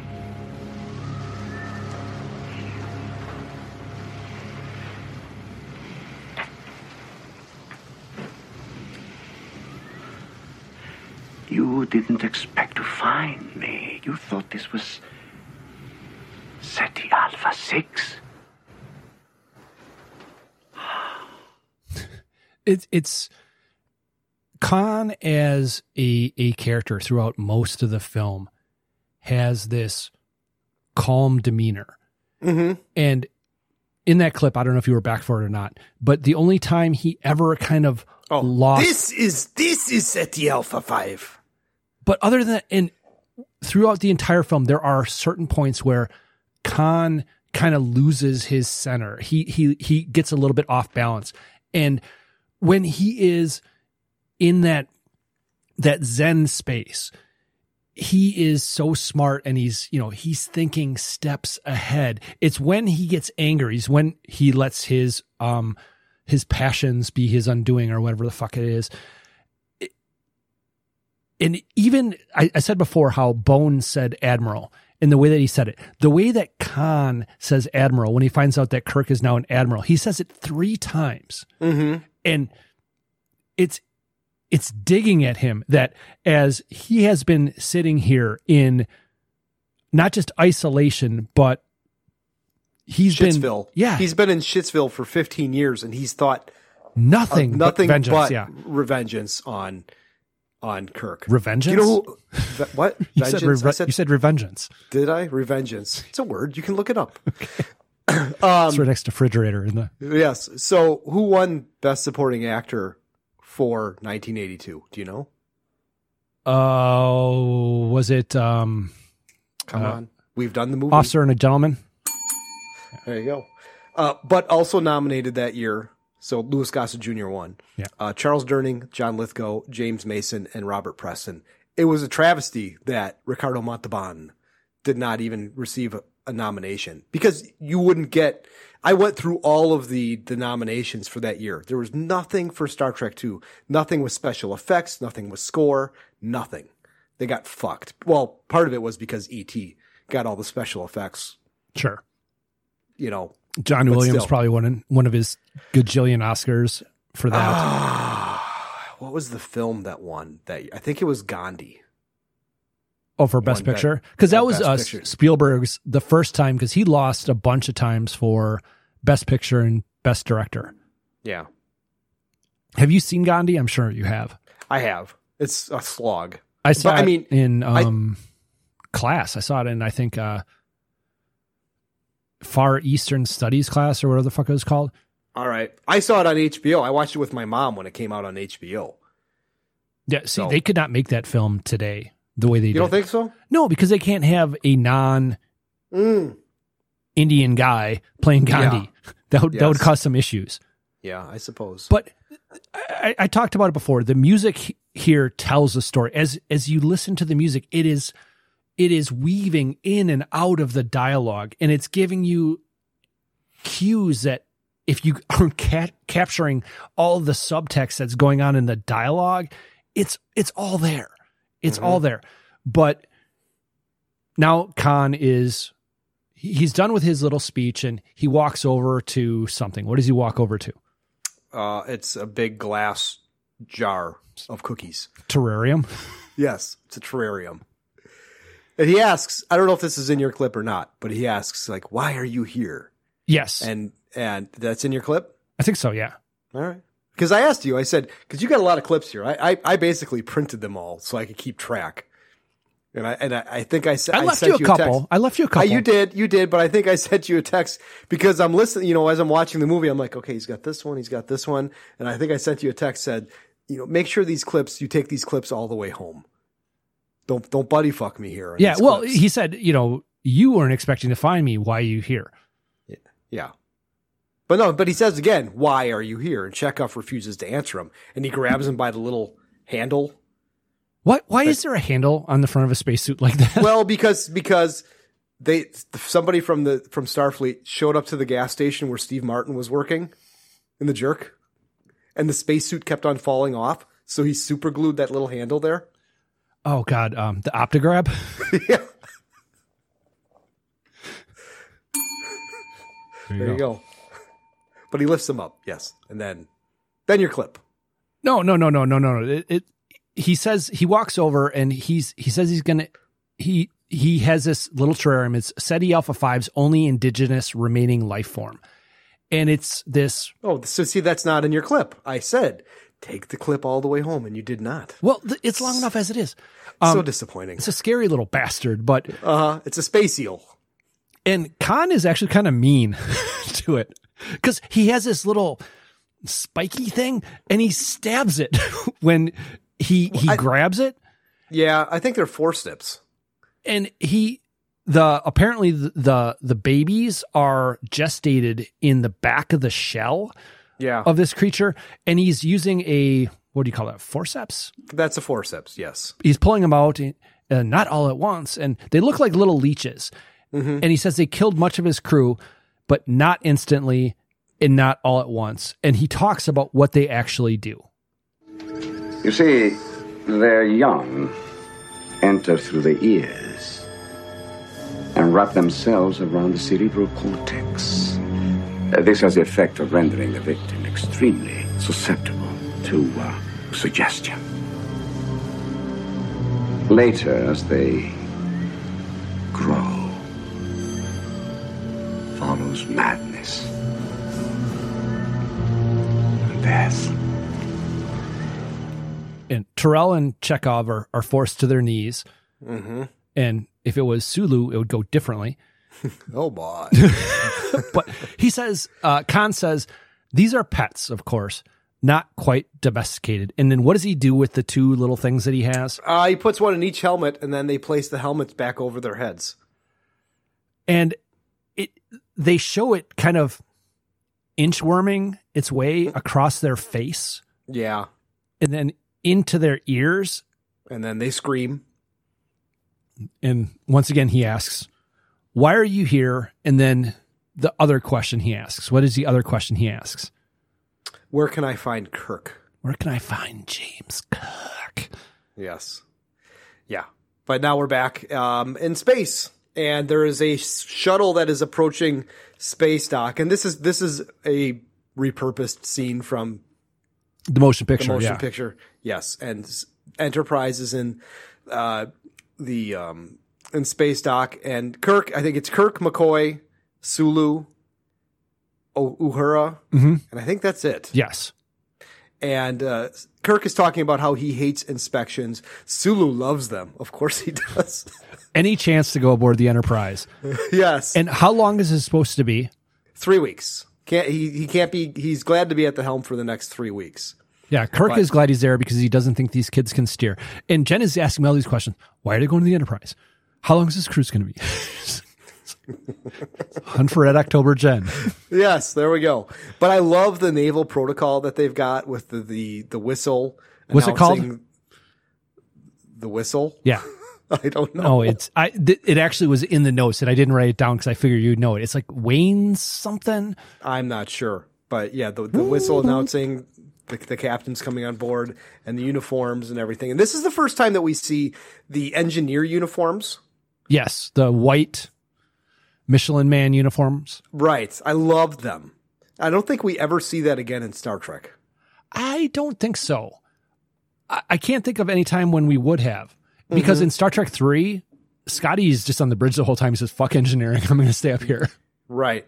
But we see Scotty. This is the first time that we see Scotty in this movie, and he basically announces that he had the clap from his shore leave. Well, yeah, he's like, I had a wee bout, but Dr. McCoy pulled me through. A wee bout of what? Shore leave. Shore leave. Yeah, had the clap. And then we see the engineer's mate. Yeah, and I'm sure you know this, but yes, this was supposed to be a lot more than it ended up being. Mm-hmm. And I explained this to Jen, and this is probably why she asked questions, because I will stop and pause. This guy is actually Scotty's nephew. Which, without knowing that he's Scotty's nephew, some of the stuff that happens in this film going forward does not make sense. Right. But there's actually an extended scene, which I don't have here, where Kirk is talking to Scotty's nephew, who's an engineering ensign, probably. Engineer's mate. And he kind of snaps back at Kirk a little bit, doesn't he? Well, he says something, Kirk says something about how he used to get shit in the mess hall, about how the Enterprise was a death trap. And the nephew says, it's like the best ship in the fleet. And if they can't see it, they're as blind as a Tiberian bat. Yeah, something like that. And, yes. But they say that they're going to start the inspection in the engine room, and everybody leaves except for Spock and Saavik. And we get, I think, the only instance of Vulcan being spoken in this film at all. Right. And she says, he's so human. Or he's not what she expected. He's so human. And Spock says, nobody's perfect. Which Spock is half human. Yes. But he has embraced his Vulcan side more than his human side. Right. And now we're in engineering, and Kirk is obviously, I don't know if it's out of his depth, but he's not an inspector guy. No, he's going through the motions with the white hanky to see if there's any dust on anything. And I think he asks Scotty, Scotty, if the cadets are capable of a training cruise, minor training cruise. And then I think it's Bones says, Kirk gets into, it's not even a turbo lift. It's a kind of a shit elevator that goes up one floor. Right. And Bones says, what about the rest of the inspection? And Kirk just mouths later. Yeah. And this is where we get lots of beauty shots of the Enterprise. Mm-hmm. With the music, the swell of music as the lights are turned on. Dun, the dun, dun. Yes. Yeah. Kirk and McCoy enter the bridge. Spock asks Saavik if she has ever piloted out of space dock. Well, just hold on one second. So as they walk onto the bridge, we hear that Enterprise is clear for departure, but Kirk has this kind of I'm home moment as he's on the bridge. And Bones is on the bridge as well. Shouldn't he be, I don't know, sick bay, checking out shit there? Yeah. That's where Spock is in the captain's chair. And Spock makes a conscious decision. And this is not a Vulcan decision. This is a very human decision. He decides to fuck with Kirk. A little bit. And that's when he asks if Saavik has ever piloted out of space dock, which, if you think about it, she's not really doing anything. No, but Spock says, for everything, there is a first time. Kirk is nervous. Basically, all she's got to do is take us out, Mr. Sulu. Yeah. And Sulu knows what the fuck he's doing. Yeah, but Kirk's expression is, he's like shitting a brick. And I know. Bones offers him a tranquilizer. And right. I don't know if this is a gaffe or if this is just something that isn't warmed up yet, but the deflector dish for some reason is not blue yet as the ship is moving out of space dock, and then it turns blue in the next shot. Huh. All right. But yeah, so immediately after this, Bones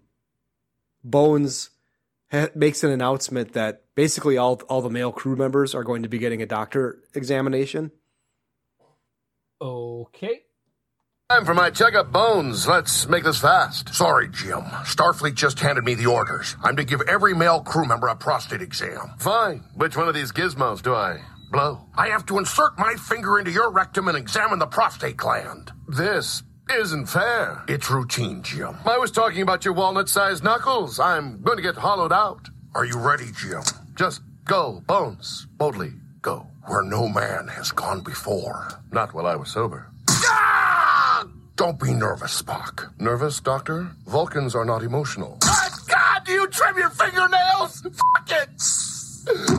Aye, Mummy. If you can see me from heaven, shut your eyes. I'll be with you soon. Damn it, Scotty. It's a rectal examination, not an execution. Aye, it is, Bones. A butt execution. Who's around to beam up old Scotty? If you feel any discomfort. This ain't my first rodeo, Doc. Mount up. Bush League. Okay, so even like the supplementary clips are a minute long on this podcast. Yes, they are. See, I thought that was going to be where you were asking for your leaving space doc clip. Oh. Or just move past it. Just move past it. Okay, so they're moving forward. Wait a second. Wait, do I have a clip here? Oh, yeah. Okay, yes. Because, Sulu says that they are free and clear to navigate. And then, yes, now they're leaving space dock. We are free and clear to navigate. Course heading, Captain? Captain's discretion. Mr. Sulu, you may indulge yourself. Aye. Oh, my. Yep. You got a little clever on your clip. I'm going to do that later in the podcast. So, but now we go over to Space Lab Regula 1. Regular 1. And it took me forever. It's like, is it Regular 1 or Regula 1? No, it's Regula 1. Yes, I knew. And Savick is another one where it's like, is it SA? Is it SAA? Is it SAVV? Yeah, no, it's SAAVIK. Yeah. But they're loading up the control device or the control panel for the Genesis device. And there's a call coming in for Reliant, and it's Chekhov on a FaceTime call. Mm-hmm. And he says that they're en route, and Dr. Marcus doesn't understand why. But apparently SETI Alpha 6 checked out. Yes. Yeah, she's still not satisfied with that answer. Who gave those orders? Well, no, he says we have new orders. We're to take it over for immediate testing. Mm-hmm. And then she says, who gave the order? Under whose authority? And there's just this pause. And then he says, Admiral James T. Kirk. Yes. I ain't giving you shit. Right. Obviously, they are being controlled by Khan, but they don't know that. And they're going to go and try and contact Kirk. And Chekhov's like, okay, he's got this big, stupid grin on his face. And then they end the call, and Chekhov turns to Khan. He says, you realize they're going to try to confirm the order. And Khan smiles. He's setting up the pieces on his chessboard. Big time. Yeah. But now we're at getting in an elevator. Kirk is getting in an elevator, and Savick has him hold it, and she's in workout gear. Would that be Starfleet workout gear that she's wearing? Sure. Yeah. Yes. Hold, please. Thank you, sir. Lieutenant, are you wearing your hair differently? It's still regulation, Admiral. May I speak, sir? Self-expression doesn't seem to be one of your problems. You're bothered by your performance on the Kobayashi Maru. I failed to resolve the situation. There's no correct resolution. It's a test of character. May I ask how you dealt with the test? You may ask. That's a little joke. Humor. It is a difficult concept. Okay, the clip isn't over, but usually by this point in a conversation with somebody, Kirk is knuckle deep in her. Yeah. It is not logical. We learn by doing. Who's been holding up the damn elevator? Thank you, sir. She changed your hairstyle? Hadn't noticed. Wonder what stuff that Romulan ale. Admiral Kirk, Kirk here. I have an urgent compig from Space Lab Regula 1 for you, sir. Dr. Carol Marcus. I'll take it to my quarters, Uhura. Aye, sir. Never rains, but it pours. As a physician, you of all people should appreciate the dangers of reopening old wounds. This is, two friends kind of like fucking with each other. It's like, right. Yeah, your Big old time. chick is calling you up. Ha ha. Mm-hmm. Ha ha ha ha. But yes, when Kirk is talking about the Kobayashi Maru thing, he is talking in very broad terms, but he's saying that there is no correct solution to the scenario. Right, because it's a test of character. One of the things I have to do for my job is I have to interview people. Do we want to hire this person? So like I do what's called a tech screen, and I will walk them through different scenarios and ask them how they do different things and what their processes are, blah, blah, blah. Transponsing, it's a complicated thing. It is. But I have one particular question that I ask in every interview I do. And then depending on how they answer the question, after they're done answering it, I say, just so you know, there is no right answer to that question. There are wrong answers to that question, but there are no right answers to that question. Okay, what's the question? You have a 3-legged stool. Mm-hmm. Your 3 legs are cost, time, and quality. Which is the most important? Which is the least important, and why? Cost, quality, time, quality, and time. And time. What's the least important? What's the most important? Yes, and why? They're all important. I don't think you can put a quantitative measure on one, because if you lower cost, your quality goes down. Mm-hmm. If you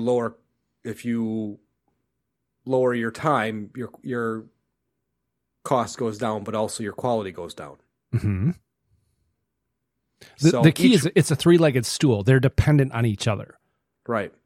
And it's a matter of balance. Okay. So I kind of had it right. Yeah. No, I mean, you didn't get it wrong, because some people will say, well, cost is the most important thing. It's like, okay, you're part of the business. Quality is the most important thing. Okay, you're part of the QA space. It's one of those things where you don't want, you're looking for the thought process. You're not looking for necessarily the answer. You're looking for how they think through the answer. Okay. But Bones and Kirk are both hungover, and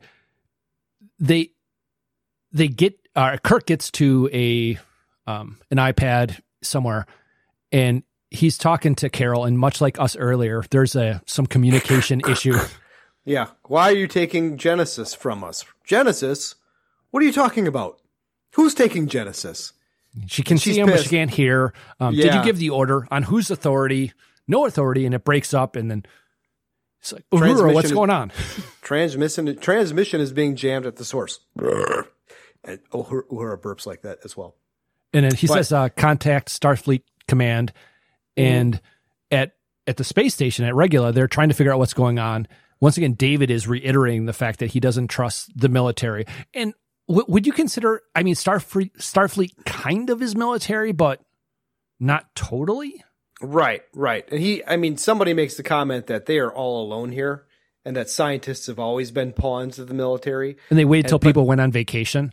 You're right. And it's a space Thanksgiving. But Carol says Starfleet has kept the peace for the last 100 years.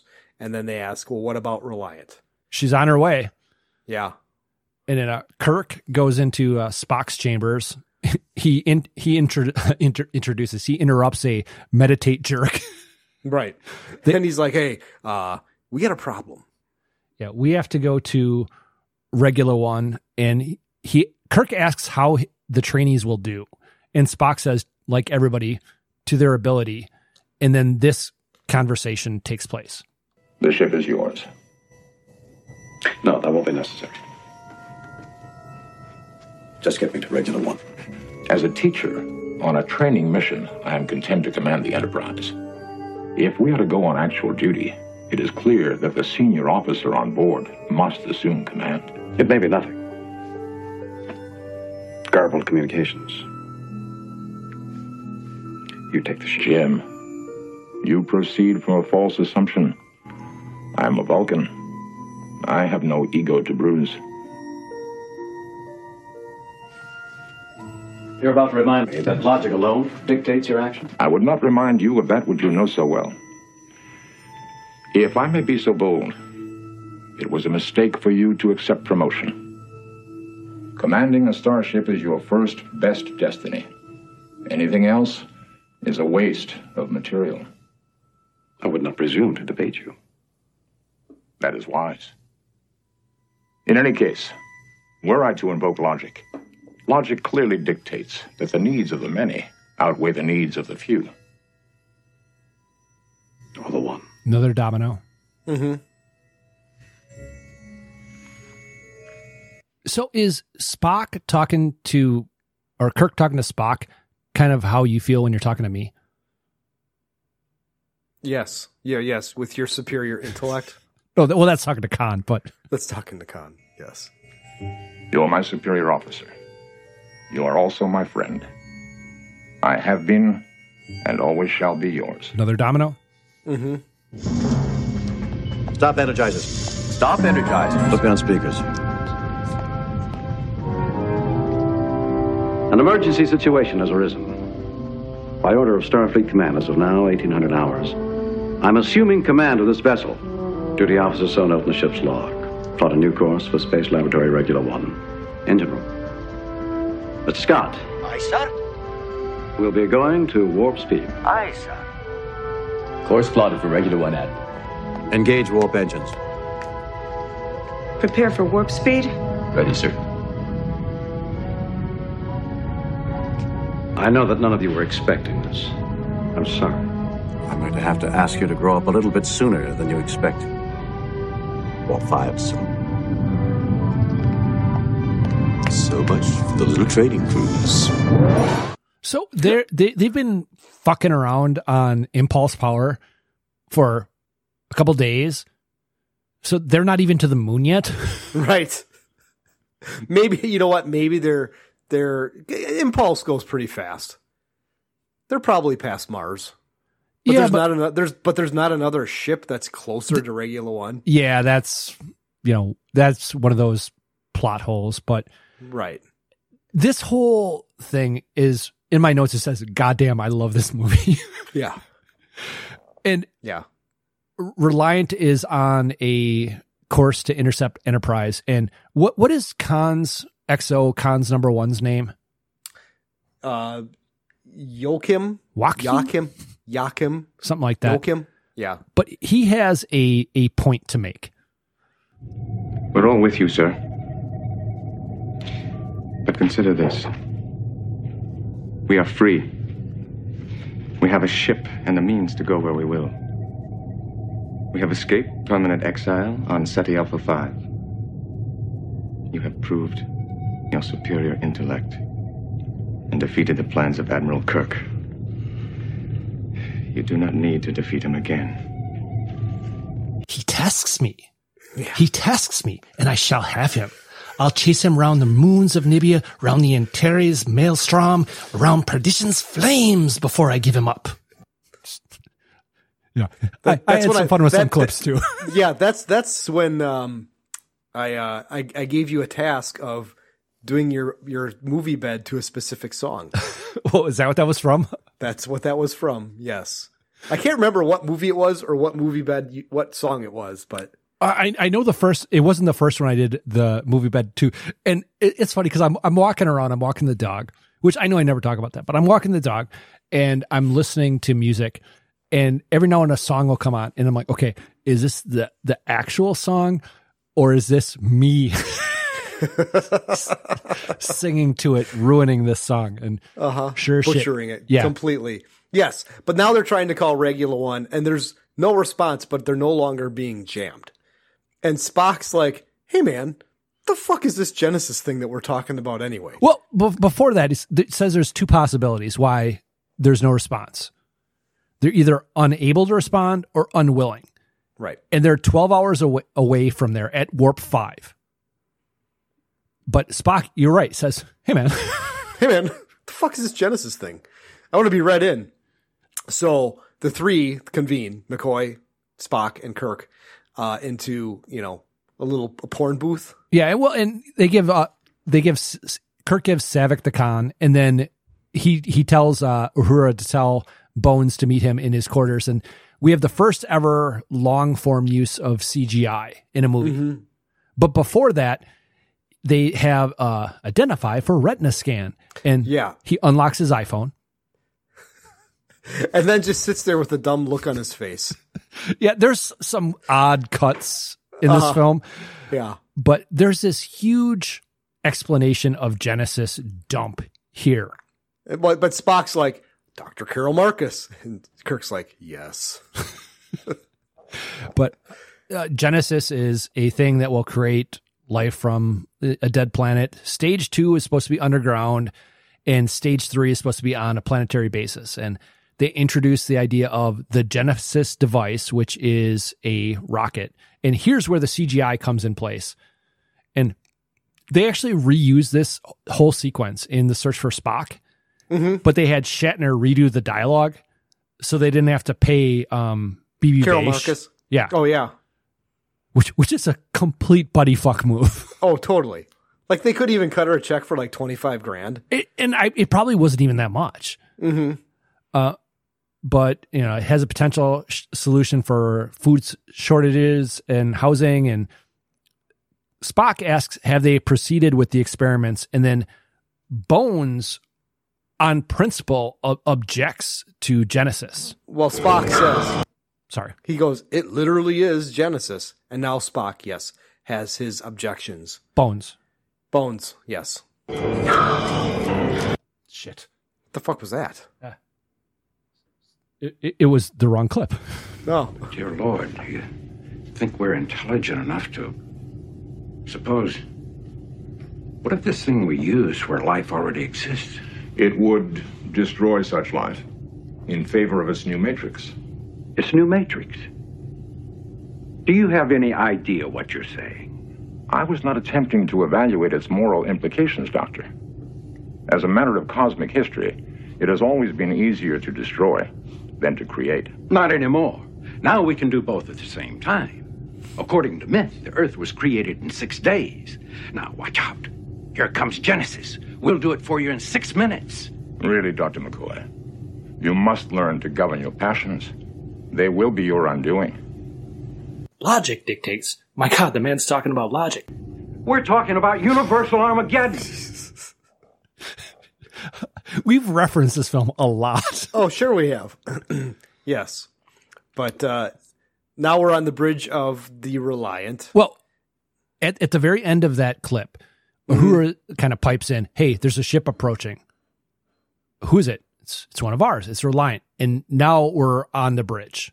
And there's no communication. And I think it's Kirk says to try the emergency channels. And this is where the music is. It's a big nothing for the people on the bridge of the Enterprise because they don't know what's happening. And we do, but this music is very, the tension is building. And so Khan's got a theme, but the theme is only like 5 seconds long. It's a, you know what I'm talking about? Yeah. Yeah. And it keeps cutting back and forth. And the tension is building and building and building. And Saavik tries to quote General Order 12 and Spock's like, bitch, shut the fuck up. Well, okay, who's right here? Because Saavik is right.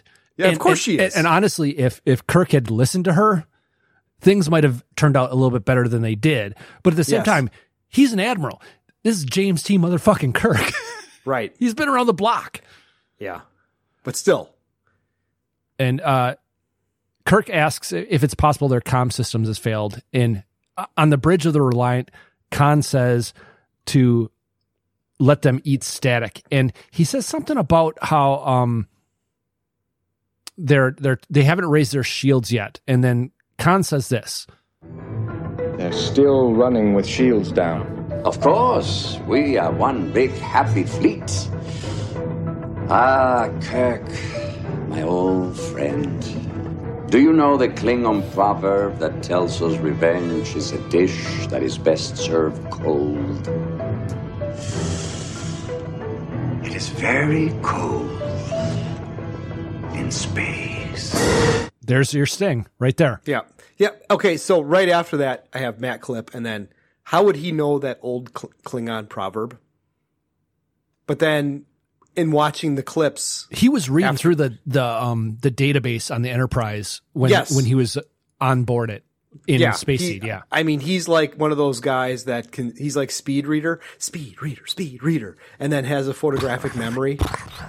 Yeah. The speed buggy, but why did you not do the speed buggy, in the, Who Does It Better? Because it was already, that one? I'll give him the deal for room. I might have just skipped by it. It was on the list. Okay. Damn good, man. Damn good. But Kirk's like, this is damn peculiar. Yellow alert. What's the difference between yellow alert and red alert? Obviously, red alert is shields up, but what's the point of yellow alert? It energizes defense fields, which is like if they throw rocks at the ship. Oh. I mean, it doesn't do a whole hell of a lot. No, because I think this is the only film that we see yellow alert. Okay, I don't understand this. Uhura says she has a voice message about what is wrong. Why wouldn't she just put that on speakers if she has a voice message? What do you mean she has a voice message? She says, I have a voice message. Their something coil is overloaded, which is interrupting their comm system. If she has a voice message, why wouldn't she put that on like the speakers? Maybe did she say voice? Maybe they just typed it out. They sent the text. I think it says voice message. All right. Okay. And then Spock scans into like the little porn viewer thing he has at his station. Right. Says, their whatever coil readouts are normal. Right. But then Reliant raises his shields. Raises their shields, and they're locking phasers, and it's this tense back and forth. And Kirk's like, raise shields, but it's too late.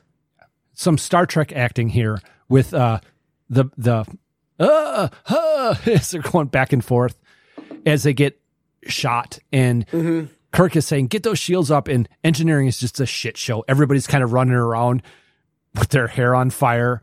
Right. And Scotty's trying to get people to stay at their posts, and they're grabbing these tubes, like little oxygen masks so they can go out in the cave in the asteroid field. Yes, there you go. And Sulu's trying to raise the shields. Scotty's having problems with the power, try auxiliary, and damage report. And just hanging on, sir. But what is the damage report that Spock gives to Kirk? They knew exactly where to hit us. Who? I don't know. But we can't escape on auxiliary power. I don't know. Wait. I don't know. We can't escape on auxiliary power, and there's a photon torpedo coming in. And basically, at this point, they got nothing left. Right. Nothing left but the battery.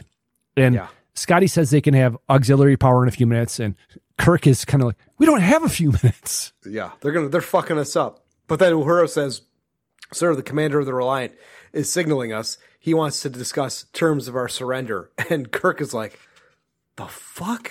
What the fuck's going on here? And then finally my first clip from the movie, actually second clip.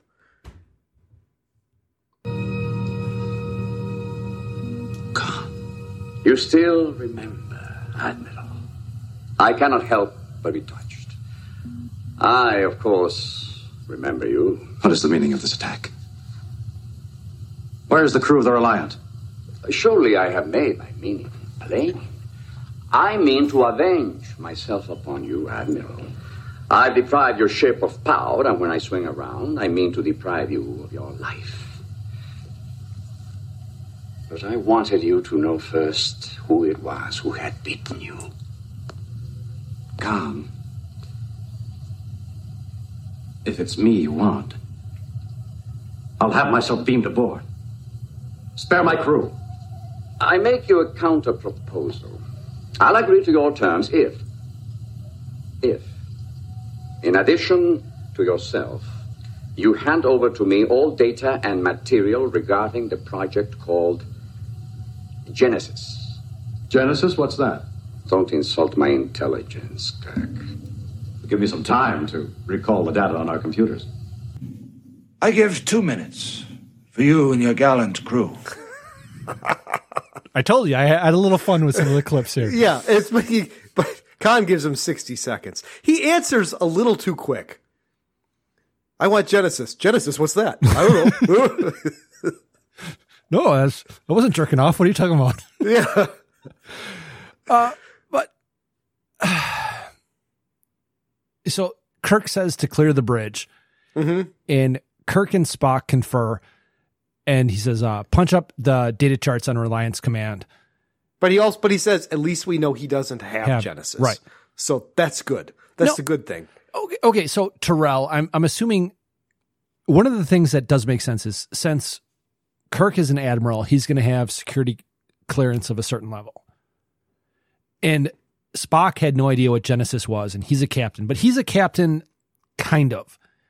He's kind of like a captain of babysitters, if you will. He's not really a captain for real because he's not out in the field doing shit. He's like a captain at a base. Would Terrell have access to Genesis? No. Well, yeah, because they're doing the research for it. You'd think that anything that Kirk would have. Anyway, that's one of those things that I question a little bit. But so Kirk has an idea. What is he going to use? Well, he puts his glasses on first. The glasses that Bones gave him. Damn. Yeah. But no, they're going to the prefix code for the Reliant. Yeah, Spock actually asks the prefix code, and Kirk says, that's all we got. And Khan is getting impatient. He's like, hey, you still there? He's like, Khan, the bridge is smashed. You really fucked us up, man. Yeah. But Khan says that time is a luxury you don't have. And this is where Kirk takes out his glasses and says, damn. And I don't know what he's doing, but he's punching like a bunch of random buttons on the control console. And Spock comes over and he gives Kirk the prefix code. Reliance prefix number is 16309. I don't understand. You have to learn why things work on a starship. Each ship has its own combination code. To prevent an enemy from doing what we're attempting. Using our console to order Reliant to lower her shield. That's one thing that I always use in my real life is whenever I have to tell Jen or the kids how to do something, I say, you have to learn how things work. Yeah. So continues. Assuming he hasn't changed the combination, he's quite intelligent. 15 seconds, Admiral. You think Khan said, Alexa, set a How do timer? we know you'll keep your word? Oh, I've given you no word to keep, Admiral. In my judgment, you simply have no alternative. I see your point. Stand by to receive our transmission. So, lock phasers on target and await my command. Phasers locked. Time's up, Admiral. Here it comes. Now, Mr. Spock.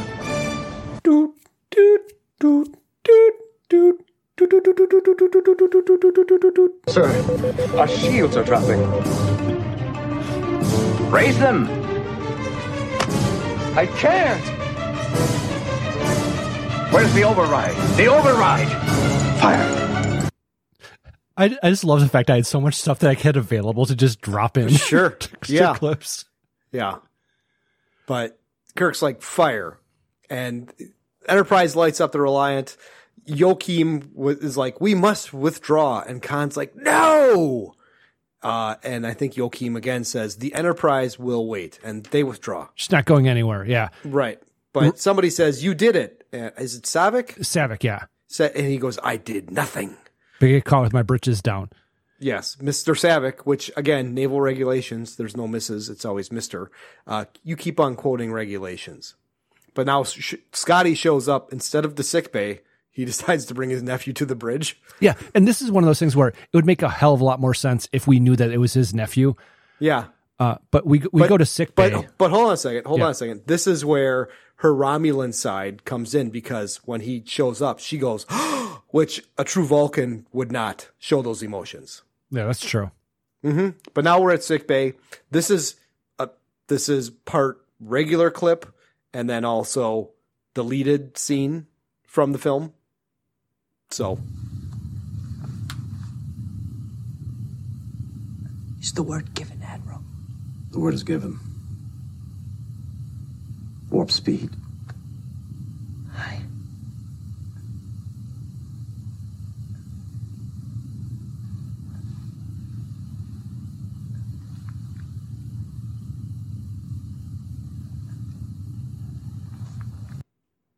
And Bones pulls a Mylar balloon over him.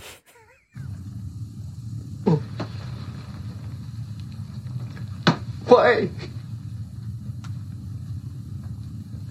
He wants to kill me for passing sentence on him 15 years ago. And he doesn't care who stands between him and his vengeance.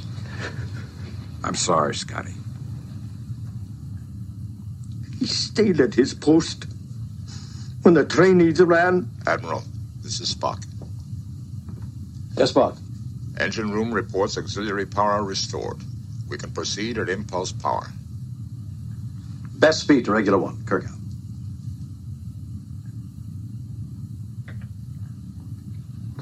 Scotty, I have to ask. Is there any chance of getting the maintenance back on the line? I didn't think so, sir, but you'll have my best. Thanks. I know you tried, Doctor.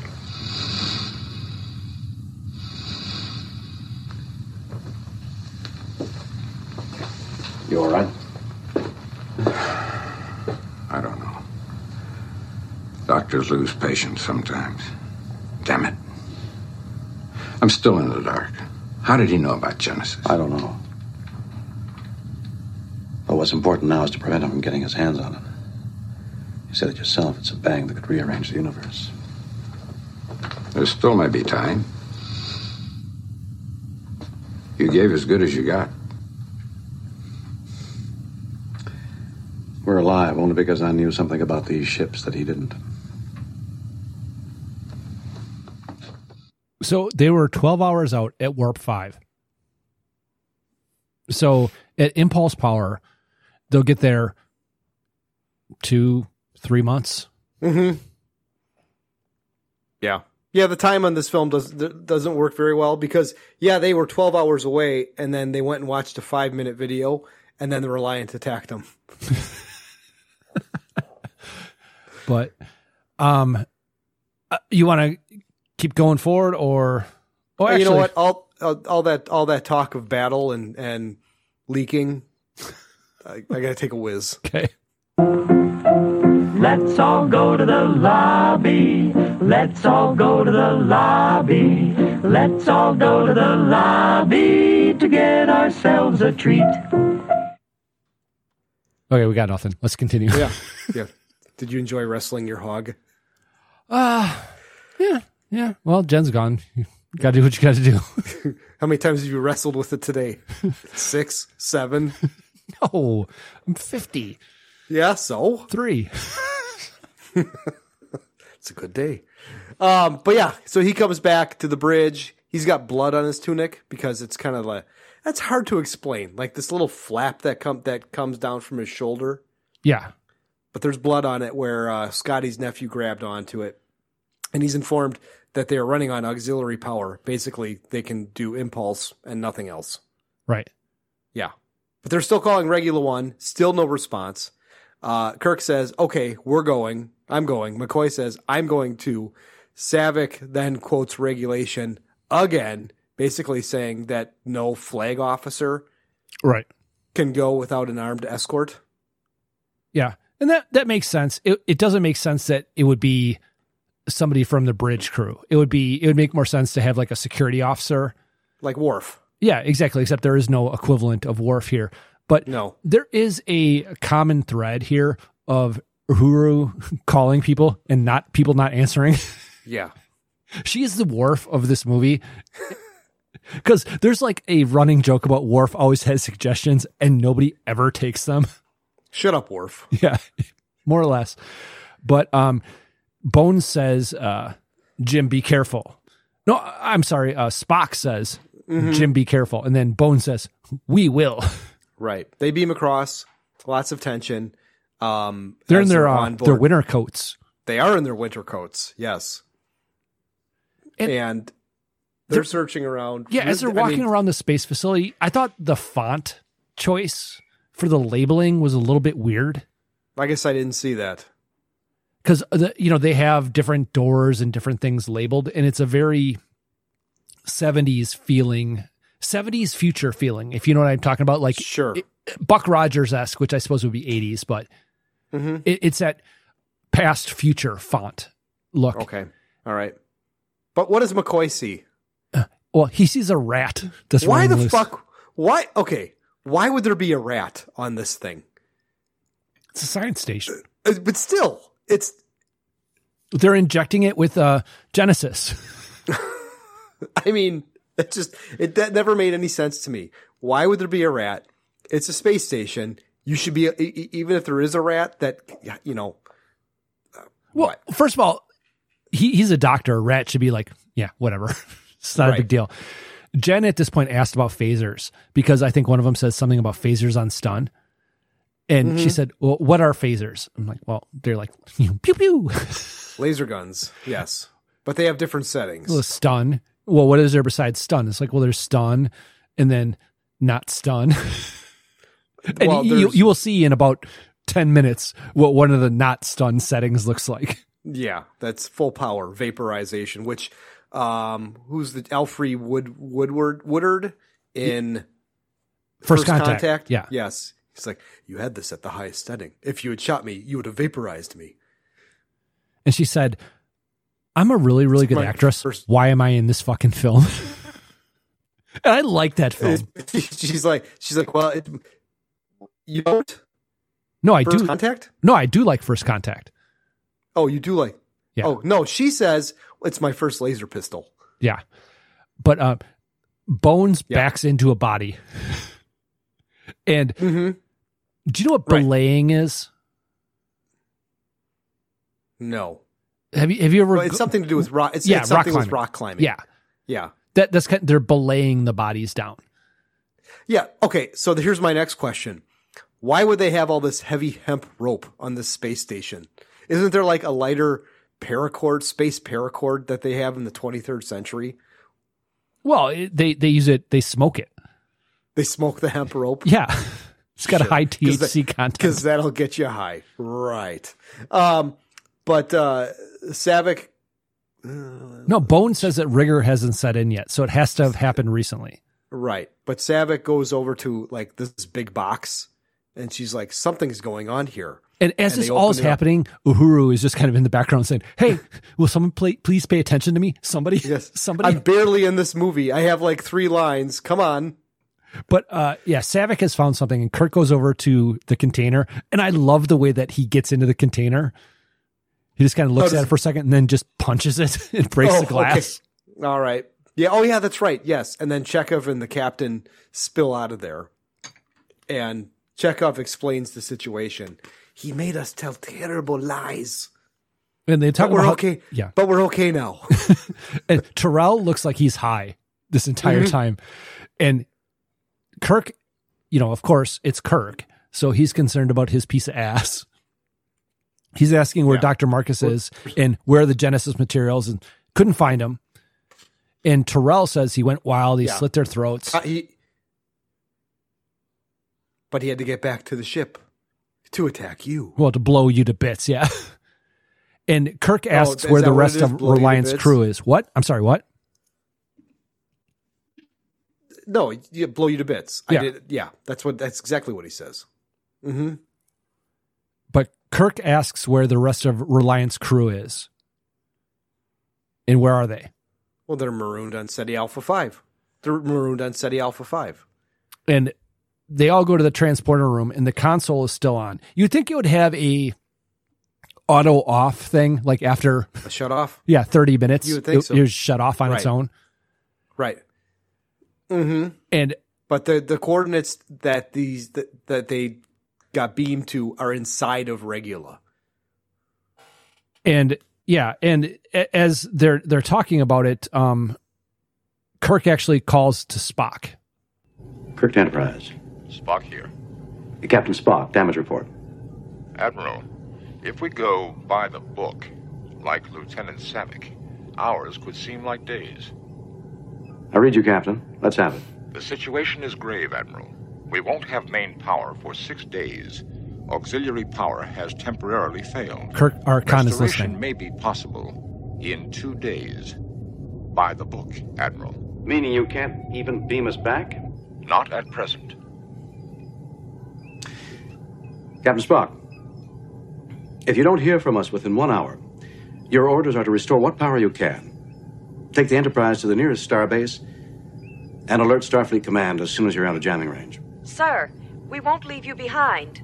Couple more words. If you don't hear from us, there won't be anybody behind. Kirk. Well, gentlemen, you can stay here, or... It's all the same, Admiral. We'd like to share the risk. Right. Let's go. Savick? Go? Where are we going? Where they went. Suppose they went nowhere. Then this will be your big chance to get away from it all. Okay, this whole thing doesn't make sense. Because if they can beam from Regula into the actual planet, they can beam back to the Enterprise. Mm-hmm. Yeah. So, what's your point? Well, they make a big deal about, you can't even beam us back. Well, we could beam ourselves back. The other thing... Well, hold on a second. They know that Khan is listening. And the other thing is... Sorry about that. Cum bubble? Yeah, a little bit. It's not your first one tonight. Yeah, I know. I've been trying to hide them. The fact that Spock really Gives drives home the whole... The shittiest code ever. Yeah. that a 4-year-old could break. They could have done that better. Yeah. They could have alluded to it once rather than by the book. Minutes would seem like, one of those multiple things they did, they could have done, and that would have been enough. Or they could have said, I'm going to quote regulations like Savick, General Order 37. Something, yeah. It was a little bit too much, a little bit too on the nose. Right. But they materialize underground, and the first thing they see is the Genesis torpedo. Mm-hmm. It's kind of in a shitty, gym locker. No, you know what it's in? It's in, if you were to go to Florida to go golfing, it would be you put your golf clubs in? Golf clubs in, yes. Okay. To go on the airplane, but taller. Yeah. And then David strikes him, comes from behind, and he and Kirk fight. And Kirk's kind of gotten him fucked up a little bit. Mm-hmm. And he's about to smash him. And he goes, "Where's Dr. Marcus?" And he goes, "I'm Dr. Marcus." And then Carol comes out, "Jim!" And Kirk goes, "Is that David?" And then David says he killed everyone we left behind. And she says in this very, very weird affectation, "Of course he didn't." Yeah. And now Terrell shows his true colors. And Terrell and Chekhov have phasers on them. And Khan is wearing some kind of steampunk Radio Shack transmitter on his wrist. You're right. And somebody, I don't even know who I think it's Jeddah is his name, gets killed by a phaser. And Terrell says you have the coordinates to beam up Genesis. And Khan has other things that are more important. First things first, kill Admiral Kirk. And Terrell is fighting it. I can't, sir. I would like to obey, but I can't. And then he takes the communicator off of his wrist. Why does that evoke the worm to hurt him in his brain? Because it knows that he is doing against what he's being told by his brain chemistry. I don't know about that. You think so? Yeah. I mean, what else would make it the worm, the eel, make the brain susceptible to suggestion? Is it has to be able to read some kind of brain chemistry. Okay. All right. I mean, it is Star Trek. It can be whatever it wants to be, right? Right. Right. But he turns his weapon on himself and vaporizes himself. And then Chekhov has a headache and collapses. Yeah. And this shot is Horrible? Terrible. Terrible. That's terrible. Because this ear, I think, was like 3 feet big. Yes, it was. And the little eel comes out of it, and then Kirk fries it. It's a pretty good shot with his phaser. It is a pretty good shot, yes. And then Kirk grabs a radio, and he calls Khan. Khan, you bloodsucker. You're going to have to do your own dirty work now. Do you hear me? Do you?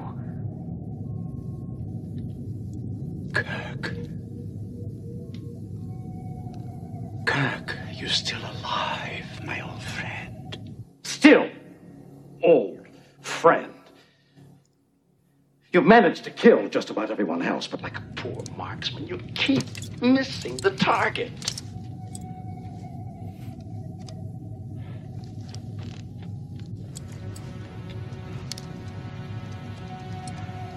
Perhaps I no longer need to try. And they beam the Genesis torpedo up. Oh, shit.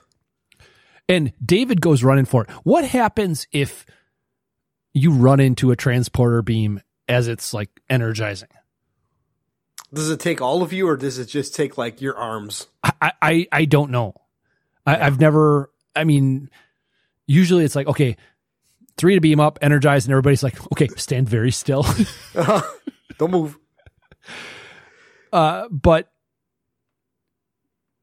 David, they beam Genesis up, and David runs for it, and then Kirk realizes, this is not good. Khan, you've got Genesis, but you don't have me.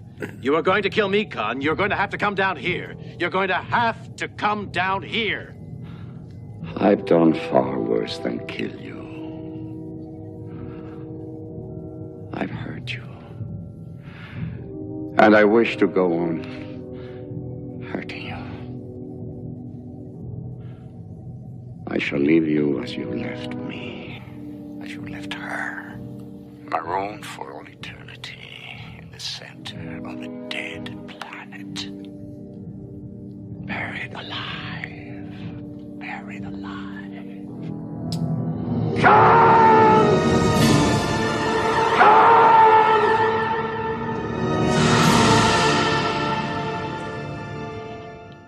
As that whole thing is happening, Khan just goes, seriously, that's what his expression is. Sure. But Saavik is trying to raise the Enterprise. Chekhov is kind of coming Actually, that around. literally is what it says in my notes, but continue. Yeah. Carol asks who Khan is. Kirk goes, it's a long story. And she's like, well, we've got plenty of time. Or I think is it's it David who says that, yeah. Yeah. And then Kirk's like, hey, got anything to eat around here? Got a Snickers or something? Yeah. And Carol says, we have enough food to last us a lifetime. And she sends David with Saavik and McCoy to go get some food. Well, she says there's food in the Genesis cave, and they say, well, we thought this was Genesis, and they literally are in what looks like the channel. Yeah.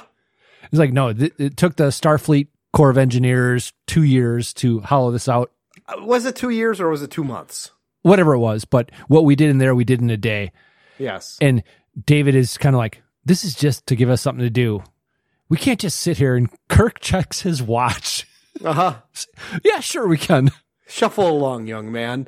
But they leave, and then Kirk says... This is important. Mm-hmm. Saavik goes to Kirk, and Kirk says to her, just like your mentor says, I'd like to think there are possibilities. And then they leave, and it's just Kirk and Carol, Dr. Marcus, together. Right. And Kirk says, I stayed away. Just like you asked me to. And she says, I didn't want him chasing through the universe with you, but he is a lot like you. And Kirk's like, okay. And then she wants to know how he's feeling, or what are you feeling? Please tell me what you're feeling. There's a man out there I haven't seen in 15 years who's trying to kill me. You show me a son, I'd be happy to help him. My son.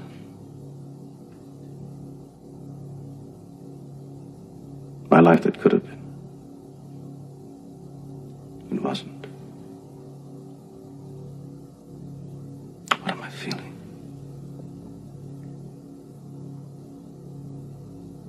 Old. Worn out.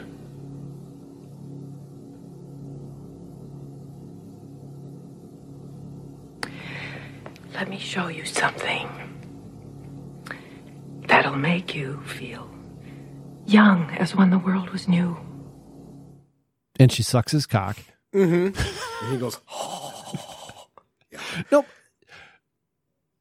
His monologue there. Mm-hmm. There are times where I do feel old now. Whether it's like I'm sore when I get up, or I'm tired, or I'm unable to do things I used to be able. There are things that make me feel old now that I didn't feel or experience 5 years ago. There was a picture of you and Jen sitting on like a concrete stoop. Yep. On Facebook. Yep. And I'm like, oh, look, they're putting Matt in hospice.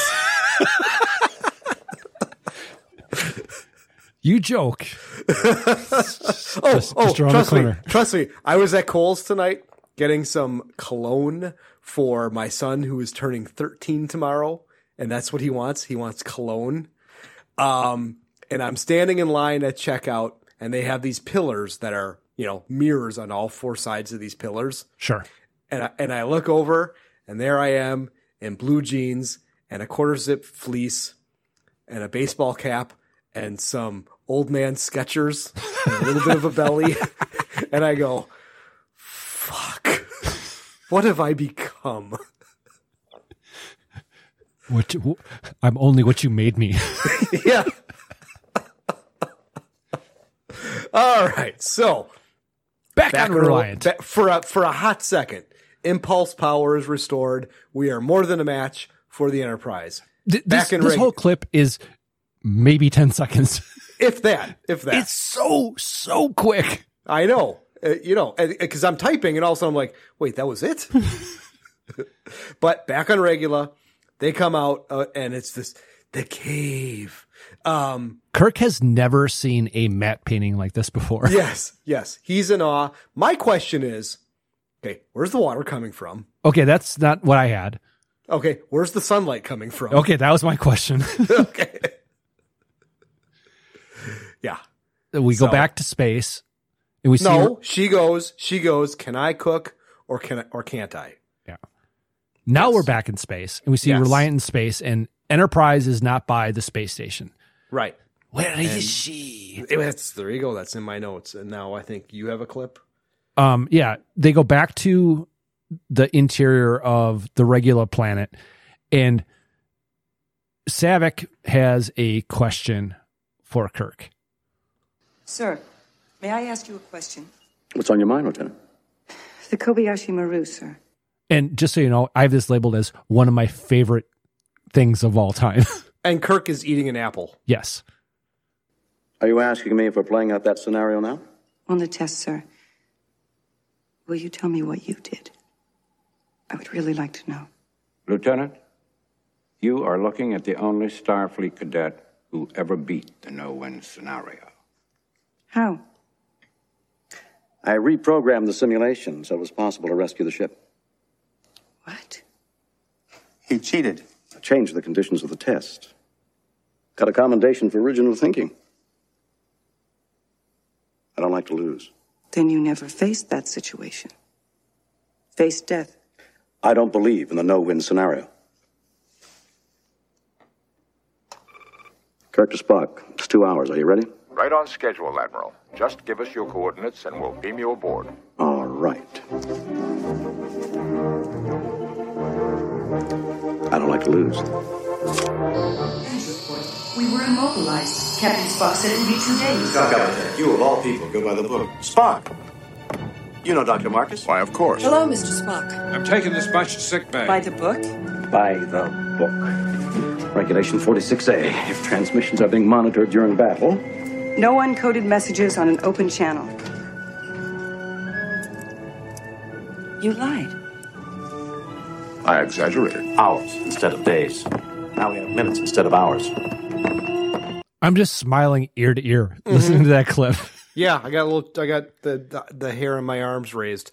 So now it all ties in because in the J.J. Abrams reboot, Chris Pine during the Kobayashi Maru is sitting in the captain's chair eating an apple. Please don't try to compare the two of them. It's a little Easter egg. It's an Easter egg in that movie. There are parts of that movie that I really like the opening scene of the Kelvin. Oh, with Thor? Yes. And with him being born and... Which, of course, is completely against what canon is. Yeah. Because the whole, like, Kelvin verse is supposed to split because of the red matter. Mm-hmm. But that is before the red matter. So Kirk still should have been born in Iowa. Right. Yeah, good point. Okay. Fuck J.J. Abrams. But now we have a montage of Star Trek guys doing Star Trek stuff with like giant flashlights and ice cream makers and they're loading torpedoes. Well, as they're walking away from the transporter room, Spock says that the turbo lifts aren't working and they got to take the stairs. And the Enterprise is on one side of the planet Regula and the Reliant is on the other based on like the tactical display. Mm-hmm. How come Reliant doesn't have that same information? Great question. Maybe they're tied. I mean, did they take it out with the attack on the Reliance? I don't know. Maybe they are using the, maybe they know how to use the Regula One as like a satellite. Okay. And bouncing communications and vision and whatever off of that. Yeah, but I mean, you're right. There is definitely a bunch of shots of doing Starfleet things, lots and lots of Starfleet things. Stapling papers together. Yep. Yeah. And then Spock has an observation. She can still outrun us and outgun us. But there is the Mutara Nebula at 153 Mark IV. Scotty, can we make it inside? The Energizer's bypassed like a Christmas tree, so don't give me too many bumps. No promises. On your way. Trouble with the nebula, sir, is all that static discharging gas clouds our tactical display. Visual won't function, and shields will be useless. Sauce for the goose, Mr. Savick. The odds will be even. So before they said par for the course, now it's sauce for the goose. Mm-hmm. They're really leaning into these cliches or phrases. But you can hear the rousing music as they're kind of preparing for this. Yeah. And they're loading torpedoes and Enterprise is going towards the nebula. And then Khan's ship, the Reliant, comes around Regula and they finally see the Enterprise. There she is. Okay. How long, what does the American Dental Association recommend how long you should brush your teeth for? It's 2 minutes. 30, 30, okay. 30, 30. Okay. So while I'm lying in bed watching my iPad and my missus is in the bathroom getting ready for bed and she's brushing her teeth because that's usually the last thing that she does, this is what I say. Estimating nebula penetration in 2.2 minutes. Okay. In my notes, it says estimating penetration in 2.2 minutes. I often say that to Jen. But as Khan and the Reliant have come around Regula, it says, not as wounded as I was led to believe, so much the better. And Reliant is closing, and Joachim, or whatever his name is, says, if they go in there, we'll lose them. Mm-hmm. And Khan says, explain it to them. Yeah. And fires a photon torpedo. Kind of a warning shot. Like, don't go in there. Okay. It misses, and then who comes on the bridge? Is it David? Yes. Okay. Yeah. He should not be on the bridge right now. No, he should not. And they are now 1 minute out from the nebula, and Khan wants to know why things are changing. Why are we slowing? Can't follow them into the nebula, sir. Our shields would be useless. They are reducing speed. Uhura, patch me in. Aye, sir. You're on, Admiral. This is Admiral Kirk. We tried it once your way, Khan. Are you game for a rematch? Khan, I'm laughing at the superior intellect. Full impulse power. No, sir. You have Genesis. You can have whatever you... Full power. There you. The only thing Kirk did was like flat out call Khan a cuck at that point. Yeah. You're a fucking cuck. He's Come and get baiting me, him bitch. big time. Oh, totally. Totally. They enter the nebula. Apparently in space, you can hear the sound of lightning in the nebula. Yes. Yeah. Well, yeah. And there's this game of jockeying back and forth. And when the Reliant enters the nebula, when the Enterprise goes in, the same thing happens. The lights in the screen go out, and there's kind of like this jostling. Mm-hmm. When that happens, when the Reliant goes in, the guy behind Khan kind of bumps into him.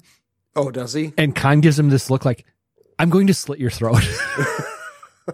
And I was wishing that guy was like just shown on the ground dead in the next shot. Sure. But they have no tactical, no shields. Yeah. And no phaser lock. Best guess. Joachim reduces speed, and Khan actually relents this time. And this is a great cat and mouse sequence for the rest of the film, basically. Mm-hmm. And the Enterprise is circling up and around and comes in behind Reliant. And this is, as you said, no phaser lock. And Sulu misses. But not by much. He doesn't miss by much. Khan launches aft torpedoes and misses big time. Yeah, not even close. Right. But how do they lose them there? Is that just because the screen goes out? I'm not sure. I don't know. Can't they send somebody? It's like, hey, can you go look out the fucking window? Right. But a couple minutes later, and the whole thing is this whole battle with, depending on how big this nebula is, this battle could go on for days where nobody is running into each other. It's like the world's largest game of Marco Polo. What's a nebula? It's a confrontation of nebulous game. Yeah. Space cloud. Yeah. More or less. I don't know. Okay. But Reliant scores a big hit. Well, they end up going head to head. Yeah. Yeah. Oh, I should have pulled I can't believe this. We're going head to head. Yeah. Holy shit. But yeah, Enterprise scores a bigger hit. And basically takes out the bridge. Yeah, and Khan is picking up a fallen bulkhead. Yeah. And throws it off Joachim. And down in engineering, Scotty, not doing so well. Yeah. He's got to take the mains offline. And then on Reliant, Joachim is dying, and Khan says this. Joachim. Yours is superior. I shall avenge you. And it's basically just Khan now, right? Yeah, I think so. I think that's all it is. But Chekhov comes on board the bridge of the Enterprise. Don't you think, I appreciate the offer, but, why don't you sit this one out? I still don't trust you that much. You kind of buddy fucked us a little bit. Right. But Kirk and Spock go over and they confer, and Kirk says, well, he's going to be back, but from where? And Spock talks about how Khan is intelligent, but inexperienced. He has two-dimensional thinking, because you could see that on SETI Alpha 5, they played regular chess, whereas in Star Wars and Starfleet and all the ships, they've got that three-dimensional chess. Sure. So that's kind of, hold on. Sorry, cough button. And that's how you see it, is once they're in the cloud, the Enterprise comes from behind and gets on top of them. But yeah, Kirk says full stop, drop 10,000 meters. Mm-hmm. And standby photon torpedoes. It's a little bit getting ahead of yourself. A little bit. And once again, I said, there's no way they would find each other. This could go on for hours or days. And Khan is just kind of staring at the view screen. And the Enterprise is coming up behind the Reliant. And as I'm talking about this, I'm actually having my arms mimicking the action of the Enterprise coming up I behind. just did I did the same exact thing. And Chekhov is basically ready for some payback. Mm-hmm. And it's a direct hit, and then the phaser takes out one of the nacelles, and then a photon torpedo completely blows it off. And now Khan is completely alone as a wounded Reliant is kind of limping off. Yeah, and Uhura sends a message, prepare to be boarded. And just like all of her other messages, completely gets ignored. Sure. But Khan is all kinds of fucked up. And he kind of crawls over to the Genesis control panel, and he's talking about how the game's not over. And I mentioned it before, mention it again. Love this control panel. How he does this kind of like turn, click, turn, and I'm doing it with my hand. Of course you are. And we see on the pad of the transporter, the torpedo starts heating up. To the last, I will grapple with thee. That's what Khan is saying as he's doing this. And Spock says that they are now scanning a new energy source. And I guess it's beneficial that David is on the bridge. Yes, it is, because he confirms that it's Genesis. Yeah, it's the Genesis wave. It's a buildup to detonation. And I think it's Kirk says, well, we'll just beam over and stop it. You can't. Yeah. Now, okay, let me ask you this. Couldn't you just beam it and then hold it in a holding pattern? You could hold it in the transporter buffer, yeah. Yeah. Well, first of all, it's a very bad design. There's no off button. There's no off button. And also, this is Star Trek II, Wrath of Khan. We haven't gotten into Next Generation transporter episodes, where whole episodes revolve around the transporter. True. So, yeah. But there apparently is like a built-in countdown, and Kirk says that we need... He calls down to Scotty and says we need warp speed in 4 minutes or we're all dead. Yeah, no answer. Spock does an eyebrow raise. And then the next thing we see him is in engineering. Well, Kirk says to Sulu, get us out of here, best possible speed. And this is the thing I don't understand. You see the Reliant in the foreground. Mm-hmm. And they back up. And they're backing up. Keep going straight. Yeah, go straight. Drive through it. Straight. Drive through it. It's going to be faster. Why are you backing up, man? And yeah, Spock's on a mission. Spock gets down to engineering, and Bone stops Spock from going into the warp. I'm calling it the warp core area. I don't know what the fuck it actually is. I think it is, but he goes, "Are you out of your damn mind?" And yes, Spock's like, "You're right. Hey, you're right. Hey, what's wrong with these guys over here?" And he gives them the Vulcan death grip. Yeah, he Jedi mind tricks Bones and nerve pinches him. And then he goes over and he transfers his Katra. Remember. Which actually, is this a good place for you for? I don't know. Seinfeld? No, not yet. Okay. Not yet. But so Meyer, the director, was super pissed at this because he was under the impression that he would be directing Spock's death. And that was going to be final.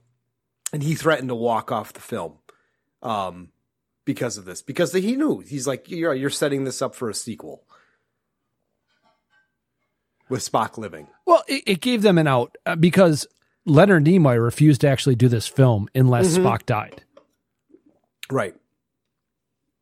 But it is...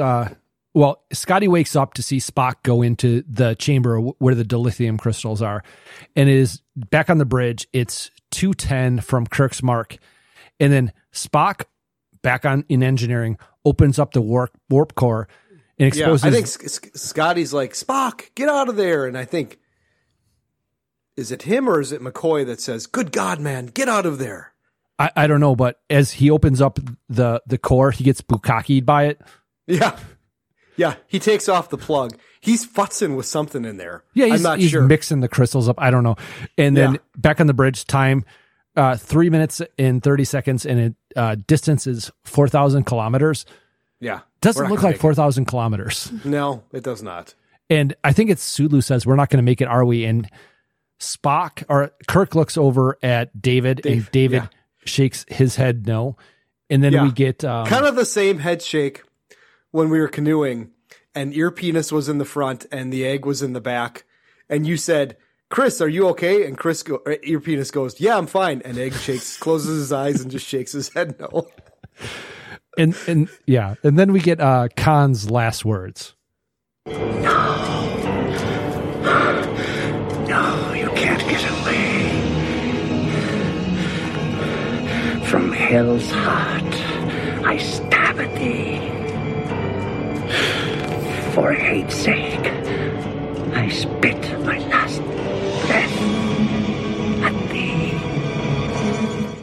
And that, of course, is from Moby Dick. Moby Dick, which I had no idea. I would not have known that except for this film. Yes. So yeah, Spock puts the warp core back Cap. together. Yes. Sir, the mains are online. Go, sir, go. You're all clear, kid. Now let's blow this thing and go home. Oh, wait, I'm sorry. It's not that one. It's this one.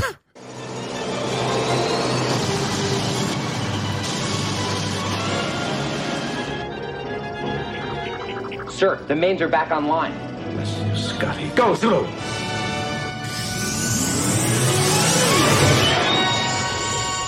The hairs on the back of my neck stood up Mm-hmm. playing that clip.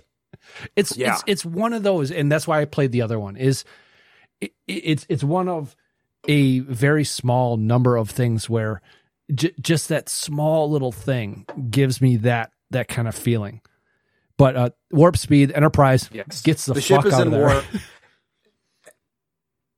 warp. You can see the shock waves from the Genesis explosion. Doof, doof, doof, doof. Carol comes to see. Where the fuck was she? Was she like in the galley? She's Like taking a stuffed in her shower. face with donuts or something? I guess so.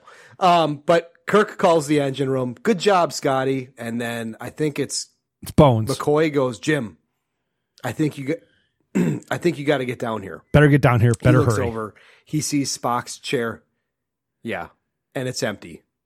And Kirk runs engineering. You have to remember the turbo lifts are closed or not working. And I love the thing he does with the ladder where he's going down, where it's like going down.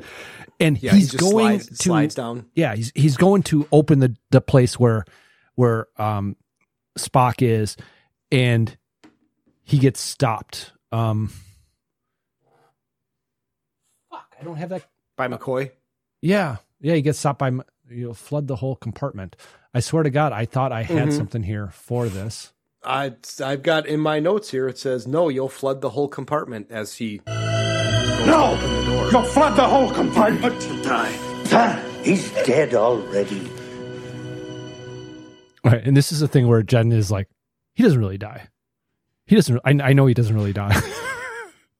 And then when he gets up and he walks over and hold on a second. No, that's in the clip. Oh, I'm okay. Sorry. So that's your death clip. Yes.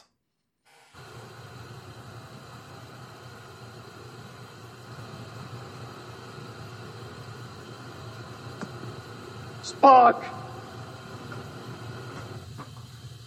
Now Spock stands up. He's got his back towards Turnham and straightens his uniform before he walks over. And as he gets to the glass, he stumbles a little bit.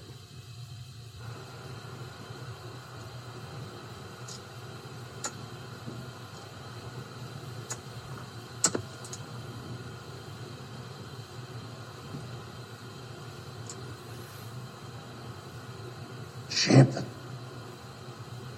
Out of danger. Yes. Don't grieve, Admiral. It is logical. The needs of the many outweigh The needs of the few. or the one.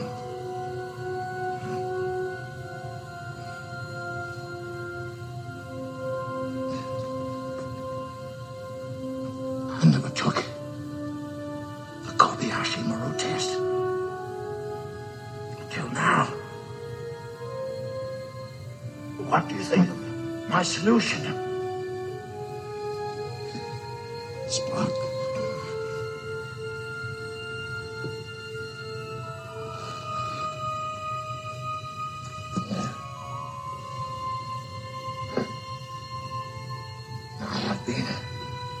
and always shall be your friend.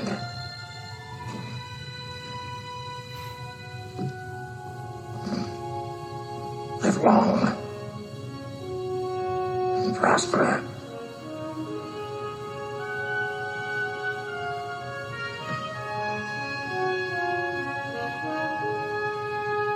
He puts the Vulcan sign on the glass. Which actually is a Jewish symbol. Is it? Yeah.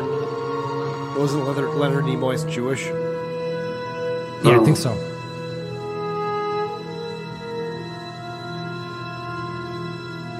And Kirk just kind of collapses with his back against it. I got a little bit. Yeah. I got a little emotional here. I got a little choked up there. But there's a couple questions I have. Mm-hmm. Spock is a captain. Mm-hmm. Wouldn't he have taken the Kobayashi Maru test? I don't know. Maybe. Second of, why does Spock have Madonna hands? What do you mean? His hands look like Madonna's hands in this scene. Oh, do they? Yeah. Old. Okay. Oh, well, all right. But we go to the next scene where they are doing a funeral in space, burial in space. He was a fine man, a man of rare gifts. Kirk sounds weird. And great accomplishments. It's about Data. He will be sorely missed. Does anyone else have anything to say? I believe I have a few words to say, sir.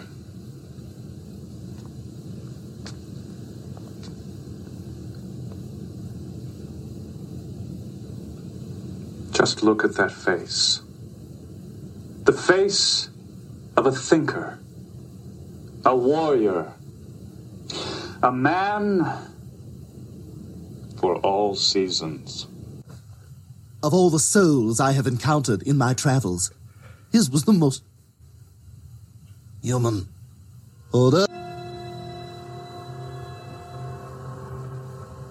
We are assembled here today to pay final respects to our honored dead. Getting whiplash here.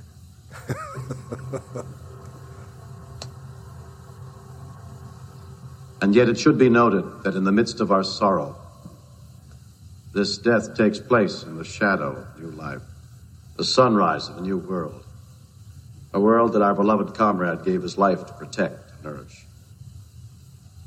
He did not feel this sacrifice a vain or empty one, and we will not debate his profound wisdom at these proceedings.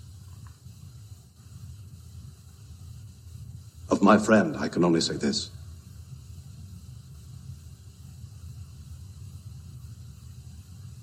Of all the souls I have encountered in my travels, his was the most human. Orders. Up.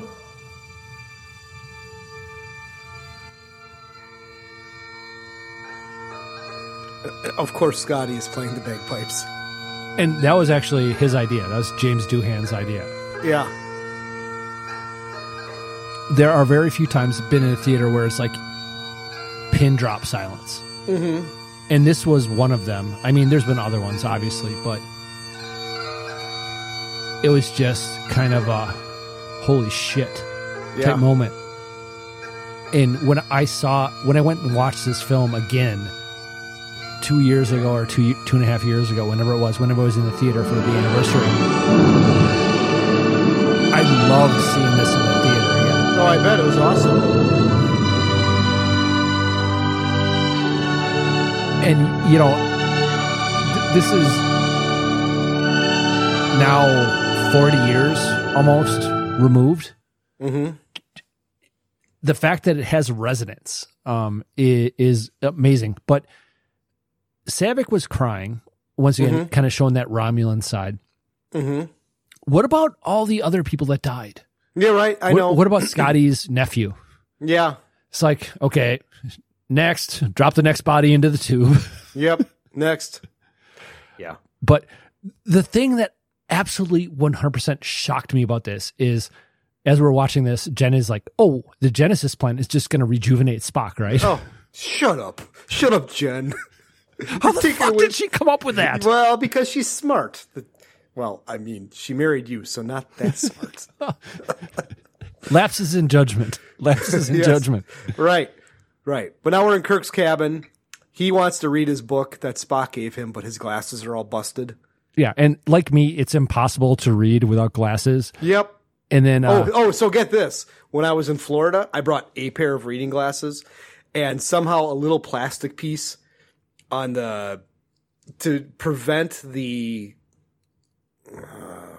why can't I think of... What's the part that comes off the glasses that sits on your ear? The arm? Yes. The little plastic piece that prevents the arm, that stops the arm, broke off. So now that arm could pretty much go out as far as it wanted to. Okay. So every time I wore my glasses, they were crooked on my face. Looked like I just got punched in the face and my glasses were... That's right. You're an old man, Doug. It's all right. It sucked so bad. I ended up, finally, on the last day of the vacation, I said, I got to go to Walgreens and get a new pair of glasses, which I'm wearing right now. They're wonderful. But David shows up, and David wants to talk. Can I talk to you for a minute? I poured myself a drink. Would you like it? Lieutenant Savick was right. You never have faced death.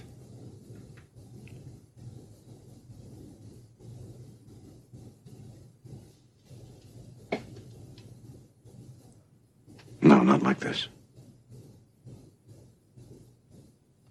I haven't faced death. I've cheated death. I tricked my way out of death and patted myself on the back for my ingenuity. I know nothing. You knew enough to tell Savick that how he faced death is at least as important as how he faced life. Just words. But good words. That's where ideas begin. Maybe you should listen to them. I was wrong about you. And I'm sorry. Is that what you came here to say? Mainly.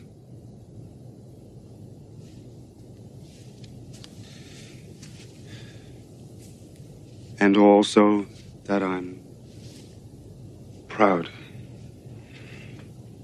Very proud to be your son.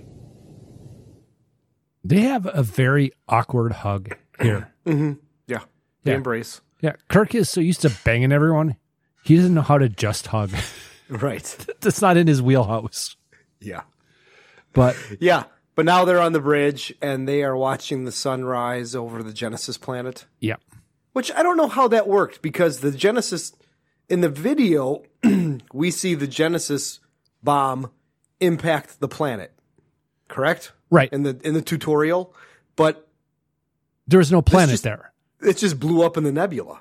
It took all of the material from the nebula, collapsed it into a planet core. That's how I rationalized it.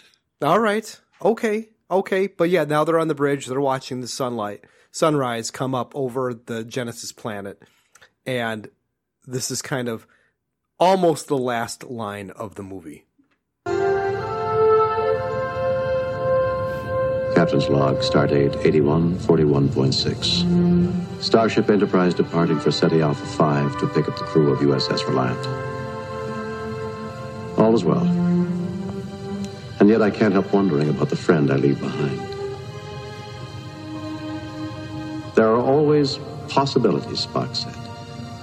And if Genesis is indeed life from death, I must return to this place again.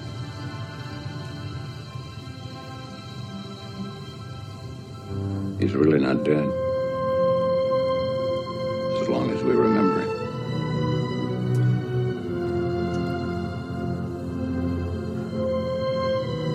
It's a far, far better thing I do than I have ever done before.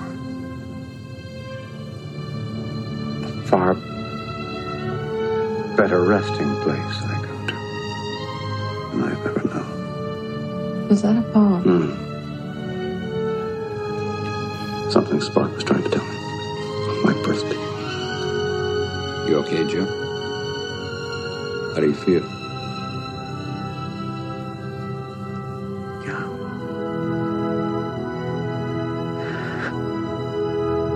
I feel young.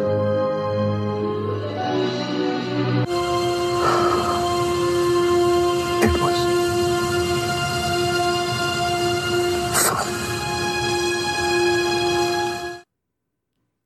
Yeah, bury him under rocks, put his Star Trek insignia on top of it, and beam off. Yes. And now we need the Seinfeld clip. Okay. Her death takes place in the shadow of new life. She's not really dead if we find a way to remember her. What is that? Star Trek II. Wrath of Khan! Hey, Kramer and I saw it last night. Spock dies, they wrap him up in a towel, and they shoot him out the bowels of the ship in that big sunglasses case. It was a hell of a thing when Spock died. Yeah. See, I thought it was going to be Kramer's thing about how Star Trek 3 is actually the better of the two. Yes, he would be wrong. It's after watching Star Trek 3, it's good. It's but good. Not as good as 2. Yeah, no, it is very good. I would probably put that as my number 2. Oh, really? Star Trek film, yeah. Oh no, I go 2, 4, 3, 6. 2, 3, 4, 6. All right. Okay. And then, so now we come across the planet, and this was the last minute ad of the giant sunglasses case in Golden Gate Park. Yes. But we have the famous opening from Star Trek, the original series and Next Generation, but it's narrated by Spock. Space. It's big. It's dark. It's spooky. These are the voyages. Starship Intercourse. Her crew's 5-minute mission to spread the seed of humanity to any hot-looking babe in a spacesuit and to boldly come where no man has come before. I've seen that film. when Spock comes, it's all green. It's like they don't show it coming out of his cock. It's like if you were to go to the grocery store and buy a tube of green frosting so you could write "Happy Birthday, Mom" on her birthday cake. Right. That's what it looks like. They talk about ejaculating my name on a birthday cake. I totally forgot. The guy that played Johnny Glitter last week. All right. In Avenging Angel, he's on Cameo. Oh, is he? And so Cameo has the ability, you can actually request a thing, and his Cameo is $75. I'm like, yeah, slow down. Yeah, not doing slow that. Down. And I thought it was like, I could send him a message, like just like a IM, and maybe he'd respond to it. But even the $3 was a little bit too much for that. Okay. All right. But, okay. So the film's over. Uh-huh. Your show. Go ahead. All right. It checked all the boxes. Ding, ding, ding, ding, ding. I mean, it's fucking Wrath of Khan. It's awesome. Yeah, are there flaws? Of course. There are flaws in every movie, but it's great. I loved it. I could watch it again tomorrow and enjoy it just as much. Okay. I have to admit, I was a little disappointed. I did not care for it very much. Oh, shut up. No, shut up. I was smiling the entire time I was watching it. Mm-hmm. And, I talked about how Return of the Jedi was a slog from a note-taking perspective. Mm-hmm. Even with the note-taking perspective and just digging through the clips for this film, every time I'm doing anything with this, I'm thinking, God damn, this is a good movie. Yeah. And I mean, I was shocked at how much I liked it. I just watched this. Mm-hmm. But yes, there are flaws. There are like things you can nitpick, whatever, but God damn it, I love this film. Yeah, it was great. And awesome. I have no qualms about that at all. So, this may sound silly to you, but kids go completely ape if you do 3 things in a picture: defy authority, destroy property, and take people's clothes off. Yeah. Yeah, it's missing that third thing. So the last thing we have is... And now it's time for Jen's 2-second movie review. It was good. That was Jen's 2-second movie review. Jen! I wonder how much of that is her placating me because she's afraid to say that she didn't like it because she knows how much this film means to me. And then you just berate her like I berated you for not liking Operation Petticoat. And you know, how often on a podcast are you going to have back-to-back, top 10 films? You have sure. Avenging Angel and Star Trek 2 together. I mean, right. Yeah. Two of the all-time classic sequels. Yeah, it's uncanny or unbelievable or uncanny something. So, all right. What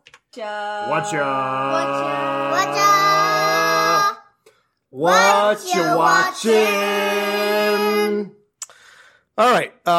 Let's see. On the plane ride to Florida, I watched Escape from Kabul, which is an HBO documentary about the American withdrawal over the course of several weeks from Afghanistan.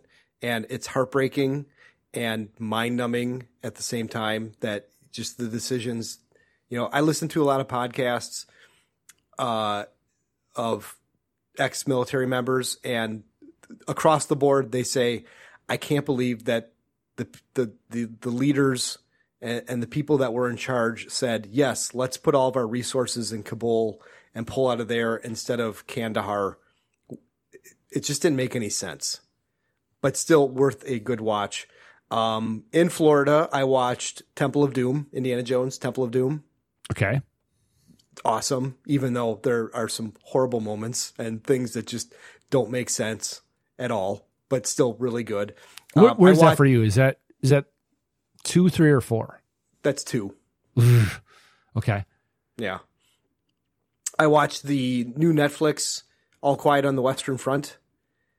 A total bastardized version of the source material, because it basically was basic world. It was good, but it was World War I movie with names of characters from the novel and a few things sprinkled in, but so much were changed. Because I know for a fact that you read that book. That was required reading when we were sophomores in high school. And I've seen the 1930s version, and I've seen the 1979 television version with Richard Burton. No. Gere. No. Marquand. He was John Boy on The Waltons. Keel. Richard Keel. What's Jaws' real name? Jaws' real name? Yeah. Frank the Shark? No, from the Bond series. Oh, I have no idea. It's not Richard Harris. Richard Thomas and Ernest Borgnine. And I've seen that. I saw that when that first came out on TV in 1979. It is Richard Keel. Is it? Okay. Yeah. That was like a television event. And both of those movies, the 1979 version holds more true to the novel than the 1930 version. This was just let's just show the graphicness of war, which was cool. I mean, who doesn't like watching that? But it was like super artistic and just, it didn't follow the novel. I'm like, why are you doing this to this amazing novel? Why are you doing it? So after that, of course, then I had to watch the 1979 version with Ernest Borgnine and Richard Thomas. And that was just phenomenal. Thinking that was a made for television movie. It's so good. I had to watch it on YouTube with ads, which the ads were like 30 seconds every 25 minutes. That's not bad. No. I watched Tales of the Jedi, which was... I recommended that to you. Yeah. Yeah. Amazing. The first episode I was like, but I stuck with it, and holy shit, with the second episode, totally worth it. Yeah. Yeah. It was great. It was great the way that it wrapped up as well. Andor. Are you caught up on Andor? Yes. The last line of that movie, or that of the last episode. How many guards are on each level? 12. Or there are 12 guards on each. It was great. I can't wait for the next episode. And I don't know how you feel about it, but I'm really enjoying it. I like it. Okay. And then I just finished the 3rd episode of Titans, the 1st season on HBO. Mm-hmm. I really like that. Yes. Total grimdark, but yeah. Yeah. So that's it. Okay. Have you ever seen Johnny Got His Gun? I only know about it because of the Metallica 1 video, but I've never seen the movie. It's a fucking awesome film. You should watch it. Is it Jason Robards, right? Yeah. I have not watched it, but in a while, but you would enjoy it. Just based on what you just said. Okay. So for me, I watched The Search for Spock because I kind of had to as a companion piece to. That's also, I told my sister, my sister and I always compare notes as to what we're watching these days. And I told her what I watched, and she's like, the original? And I'm like, yeah. I just watched Wrath of Khan. The original? Yes. Well, I mean, Star Trek is kind of. Yeah, okay, yeah. But I'm like, now I'm obligated to watch 3 and 4. Okay, I'm up to date on The Vow on HBO Max, which is about NXIVM, once again, thing that made me want to start a cult. Mm-hmm. You're a parent. Let's say your kid had Tourette's. Mm-hmm. And, Tourette's can be you yelling out shit, like fuck, shit, cunt, whatever. Mm-hmm. Or it can be, muscular tics. Mm-hmm. If you had the ability to put your kid in a program that would fix their Tourette's, would you do it? Depends on the consequences and depends on what the program is. And this is the kind of the beauty of this series is a lot of the shit they did was fucking beyond the pale evil. But there's also stuff like there are people that were unable to function in day-to-day life that they cured their Tourette's, which nobody else has been able to do. So there are things that this group did that are so beneficial to people. But then there's also things that this group did that are so fucking awful to people where it's tough to decide, Mm-hmm. And I appreciate the fact that they're actually showing the fact that they did help people in addition to, branding people and fucking them, whatever, making them send them like selfies of porn, but whatever. Avenue 5. I don't know if you're familiar with that series at all. Yeah. It's terrible. It's fucking awful. I don't know why you watched the 2nd season. I have no idea. It's so not good. Yeah. I don't know why you waste your time, man. American Gigolo finished that. Great series, ended with a wet fart. And the next bunch is all tied together. I watched this documentary called The Sounds of Bond. Okay. Which is all about the music of the Bond series. Mm-hmm. Very interesting. Then I watched No Time to Die, Casino Royale, Spy Who Loved Me, Octopussy, Man with the Golden Gun. Some Bond movies are really, really good, and some are fucking terrible. Yeah, I know. Watched the first several episodes of The Watcher. Oh, that's with Naomi or Watts. Yeah. And her pointy nipples. Yeah. Bobby Cannavale or something like that. Yeah. The guy looks like a mobster. Yeah. Yeah. And it's creepy. Is it? Yeah. Okay. Night Sky. Because I've got it on my list. It's worth watching. It has a tie to Real World, which is very weird. Okay. We're 4 or 5 episodes in. I have no fucking clue what's going on. The Watcher, talked about that. Night Sky, Survivor, Tales of the Jedi, we talked about already. Andor. With Andor, for me, I think that it is becoming a good show, but I don't. You have a text message. It's you do, don't you? Or did you fart? That was a fart. Okay. But it's not a good Star Wars series. Okay. it's a good show, but I mean, I don't know.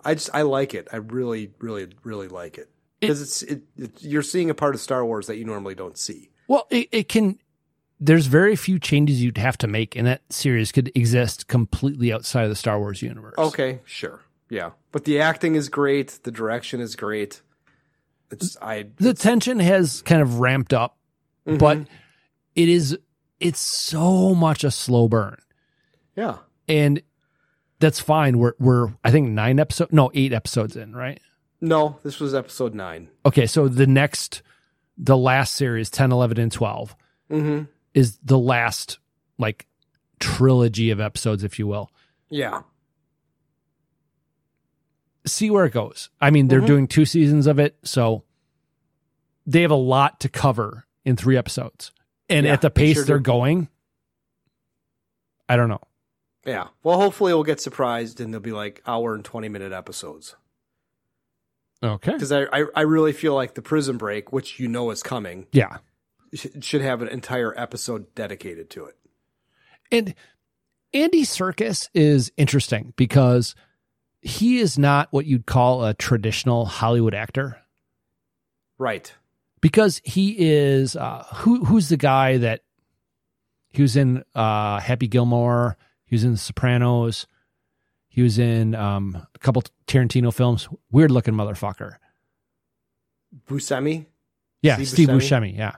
Yeah, Buscemi. Yeah, and Serkis is kind of like that. He is not your traditional leading actor. Yeah, but he's a great actor. He's not leading. He's a scenery chewer. I don't know if I'd call him a great actor. He's a presence, but I wouldn't say he's a great actor. He grabs your attention, but I don't know if he actually is a great actor. He for sure is going to die. Oh yeah. I saw this video on YouTube of several people had posted somewhere that, oh my gosh, we're watching the birth of Snoke. Yeah, no. Yeah, no. Bad Star Wars take. Bad Star Wars take. Bad Star Wars take. Okay. Howdy, partners. Now it's time for Listener Reaction Roundup. Yee-haw! Hold on a second. You gotta blow the dust off. Yeah. All right. It's short and sweet. Matt, it is authorized. Love, Ricky. Do I have a fuck you button here? Yeah. I actually have a little bit for this. So I have, I'm for good or for bad, I am proud of the fact we do this podcast. Okay. I am proud of what we have accomplished, of the amount of material we have put together over the last couple of years. We're dedicated. You can say that. It may not be good, but we definitely dedicated. So I have this coffee mug I've had for probably almost 2 years at this point, which is one of our season logos. And that is my coffee mug for work. Mm-hmm. And, you know, I use it to drink my coffee. And I was in this meeting. Actually, it wasn't even a meeting. I was going to fill up my coffee.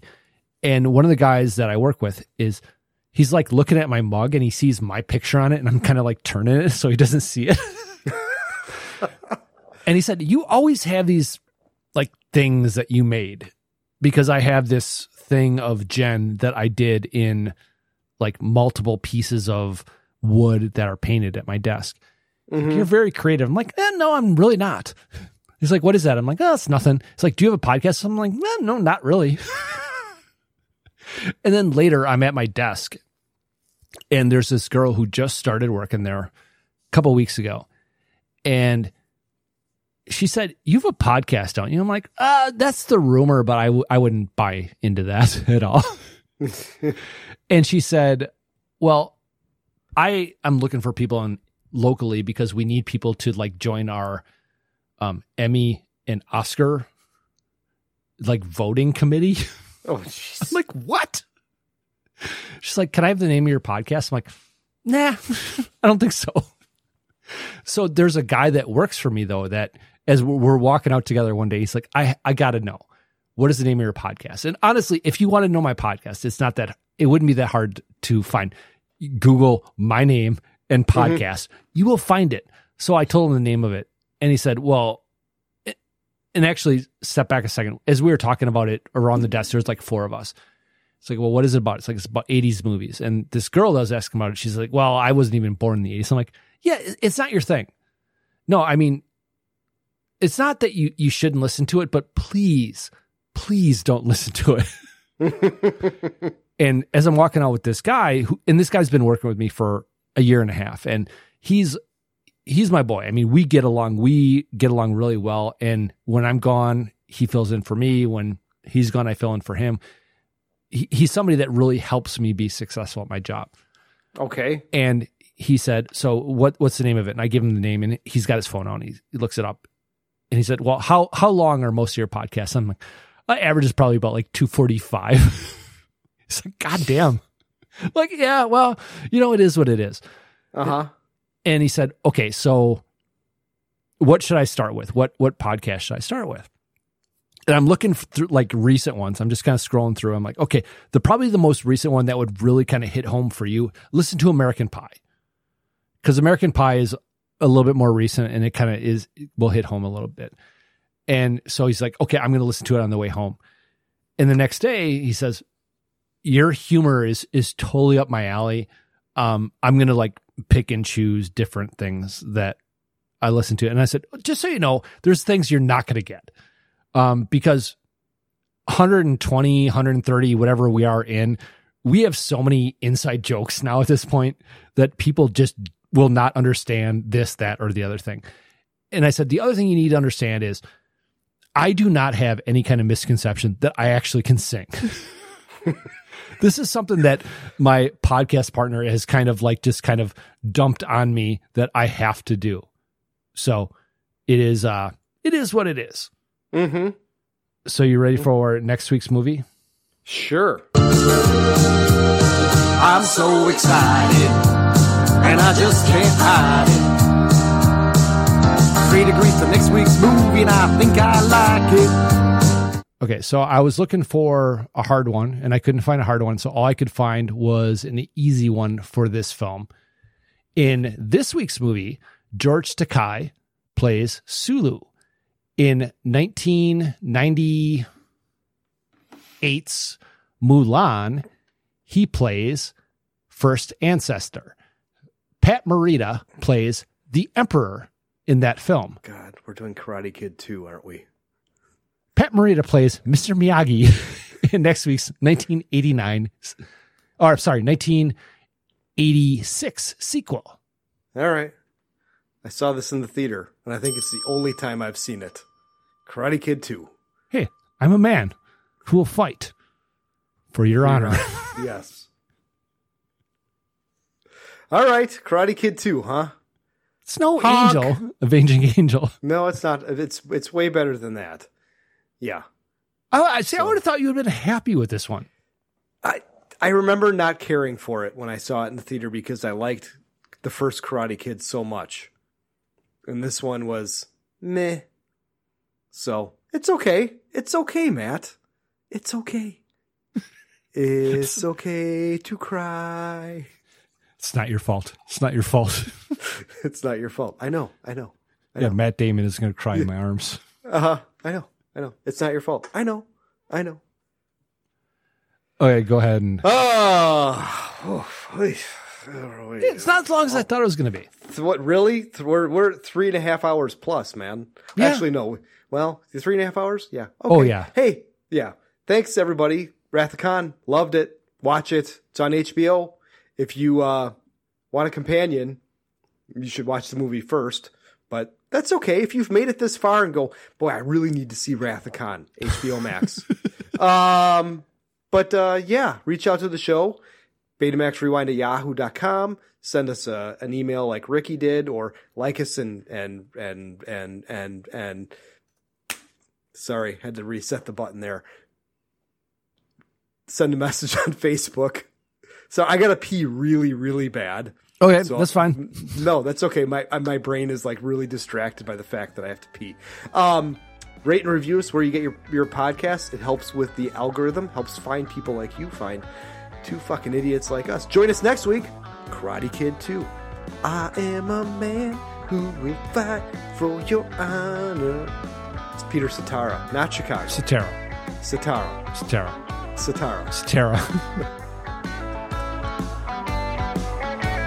That's all I got. Okay. Fuck off. Okay, bye.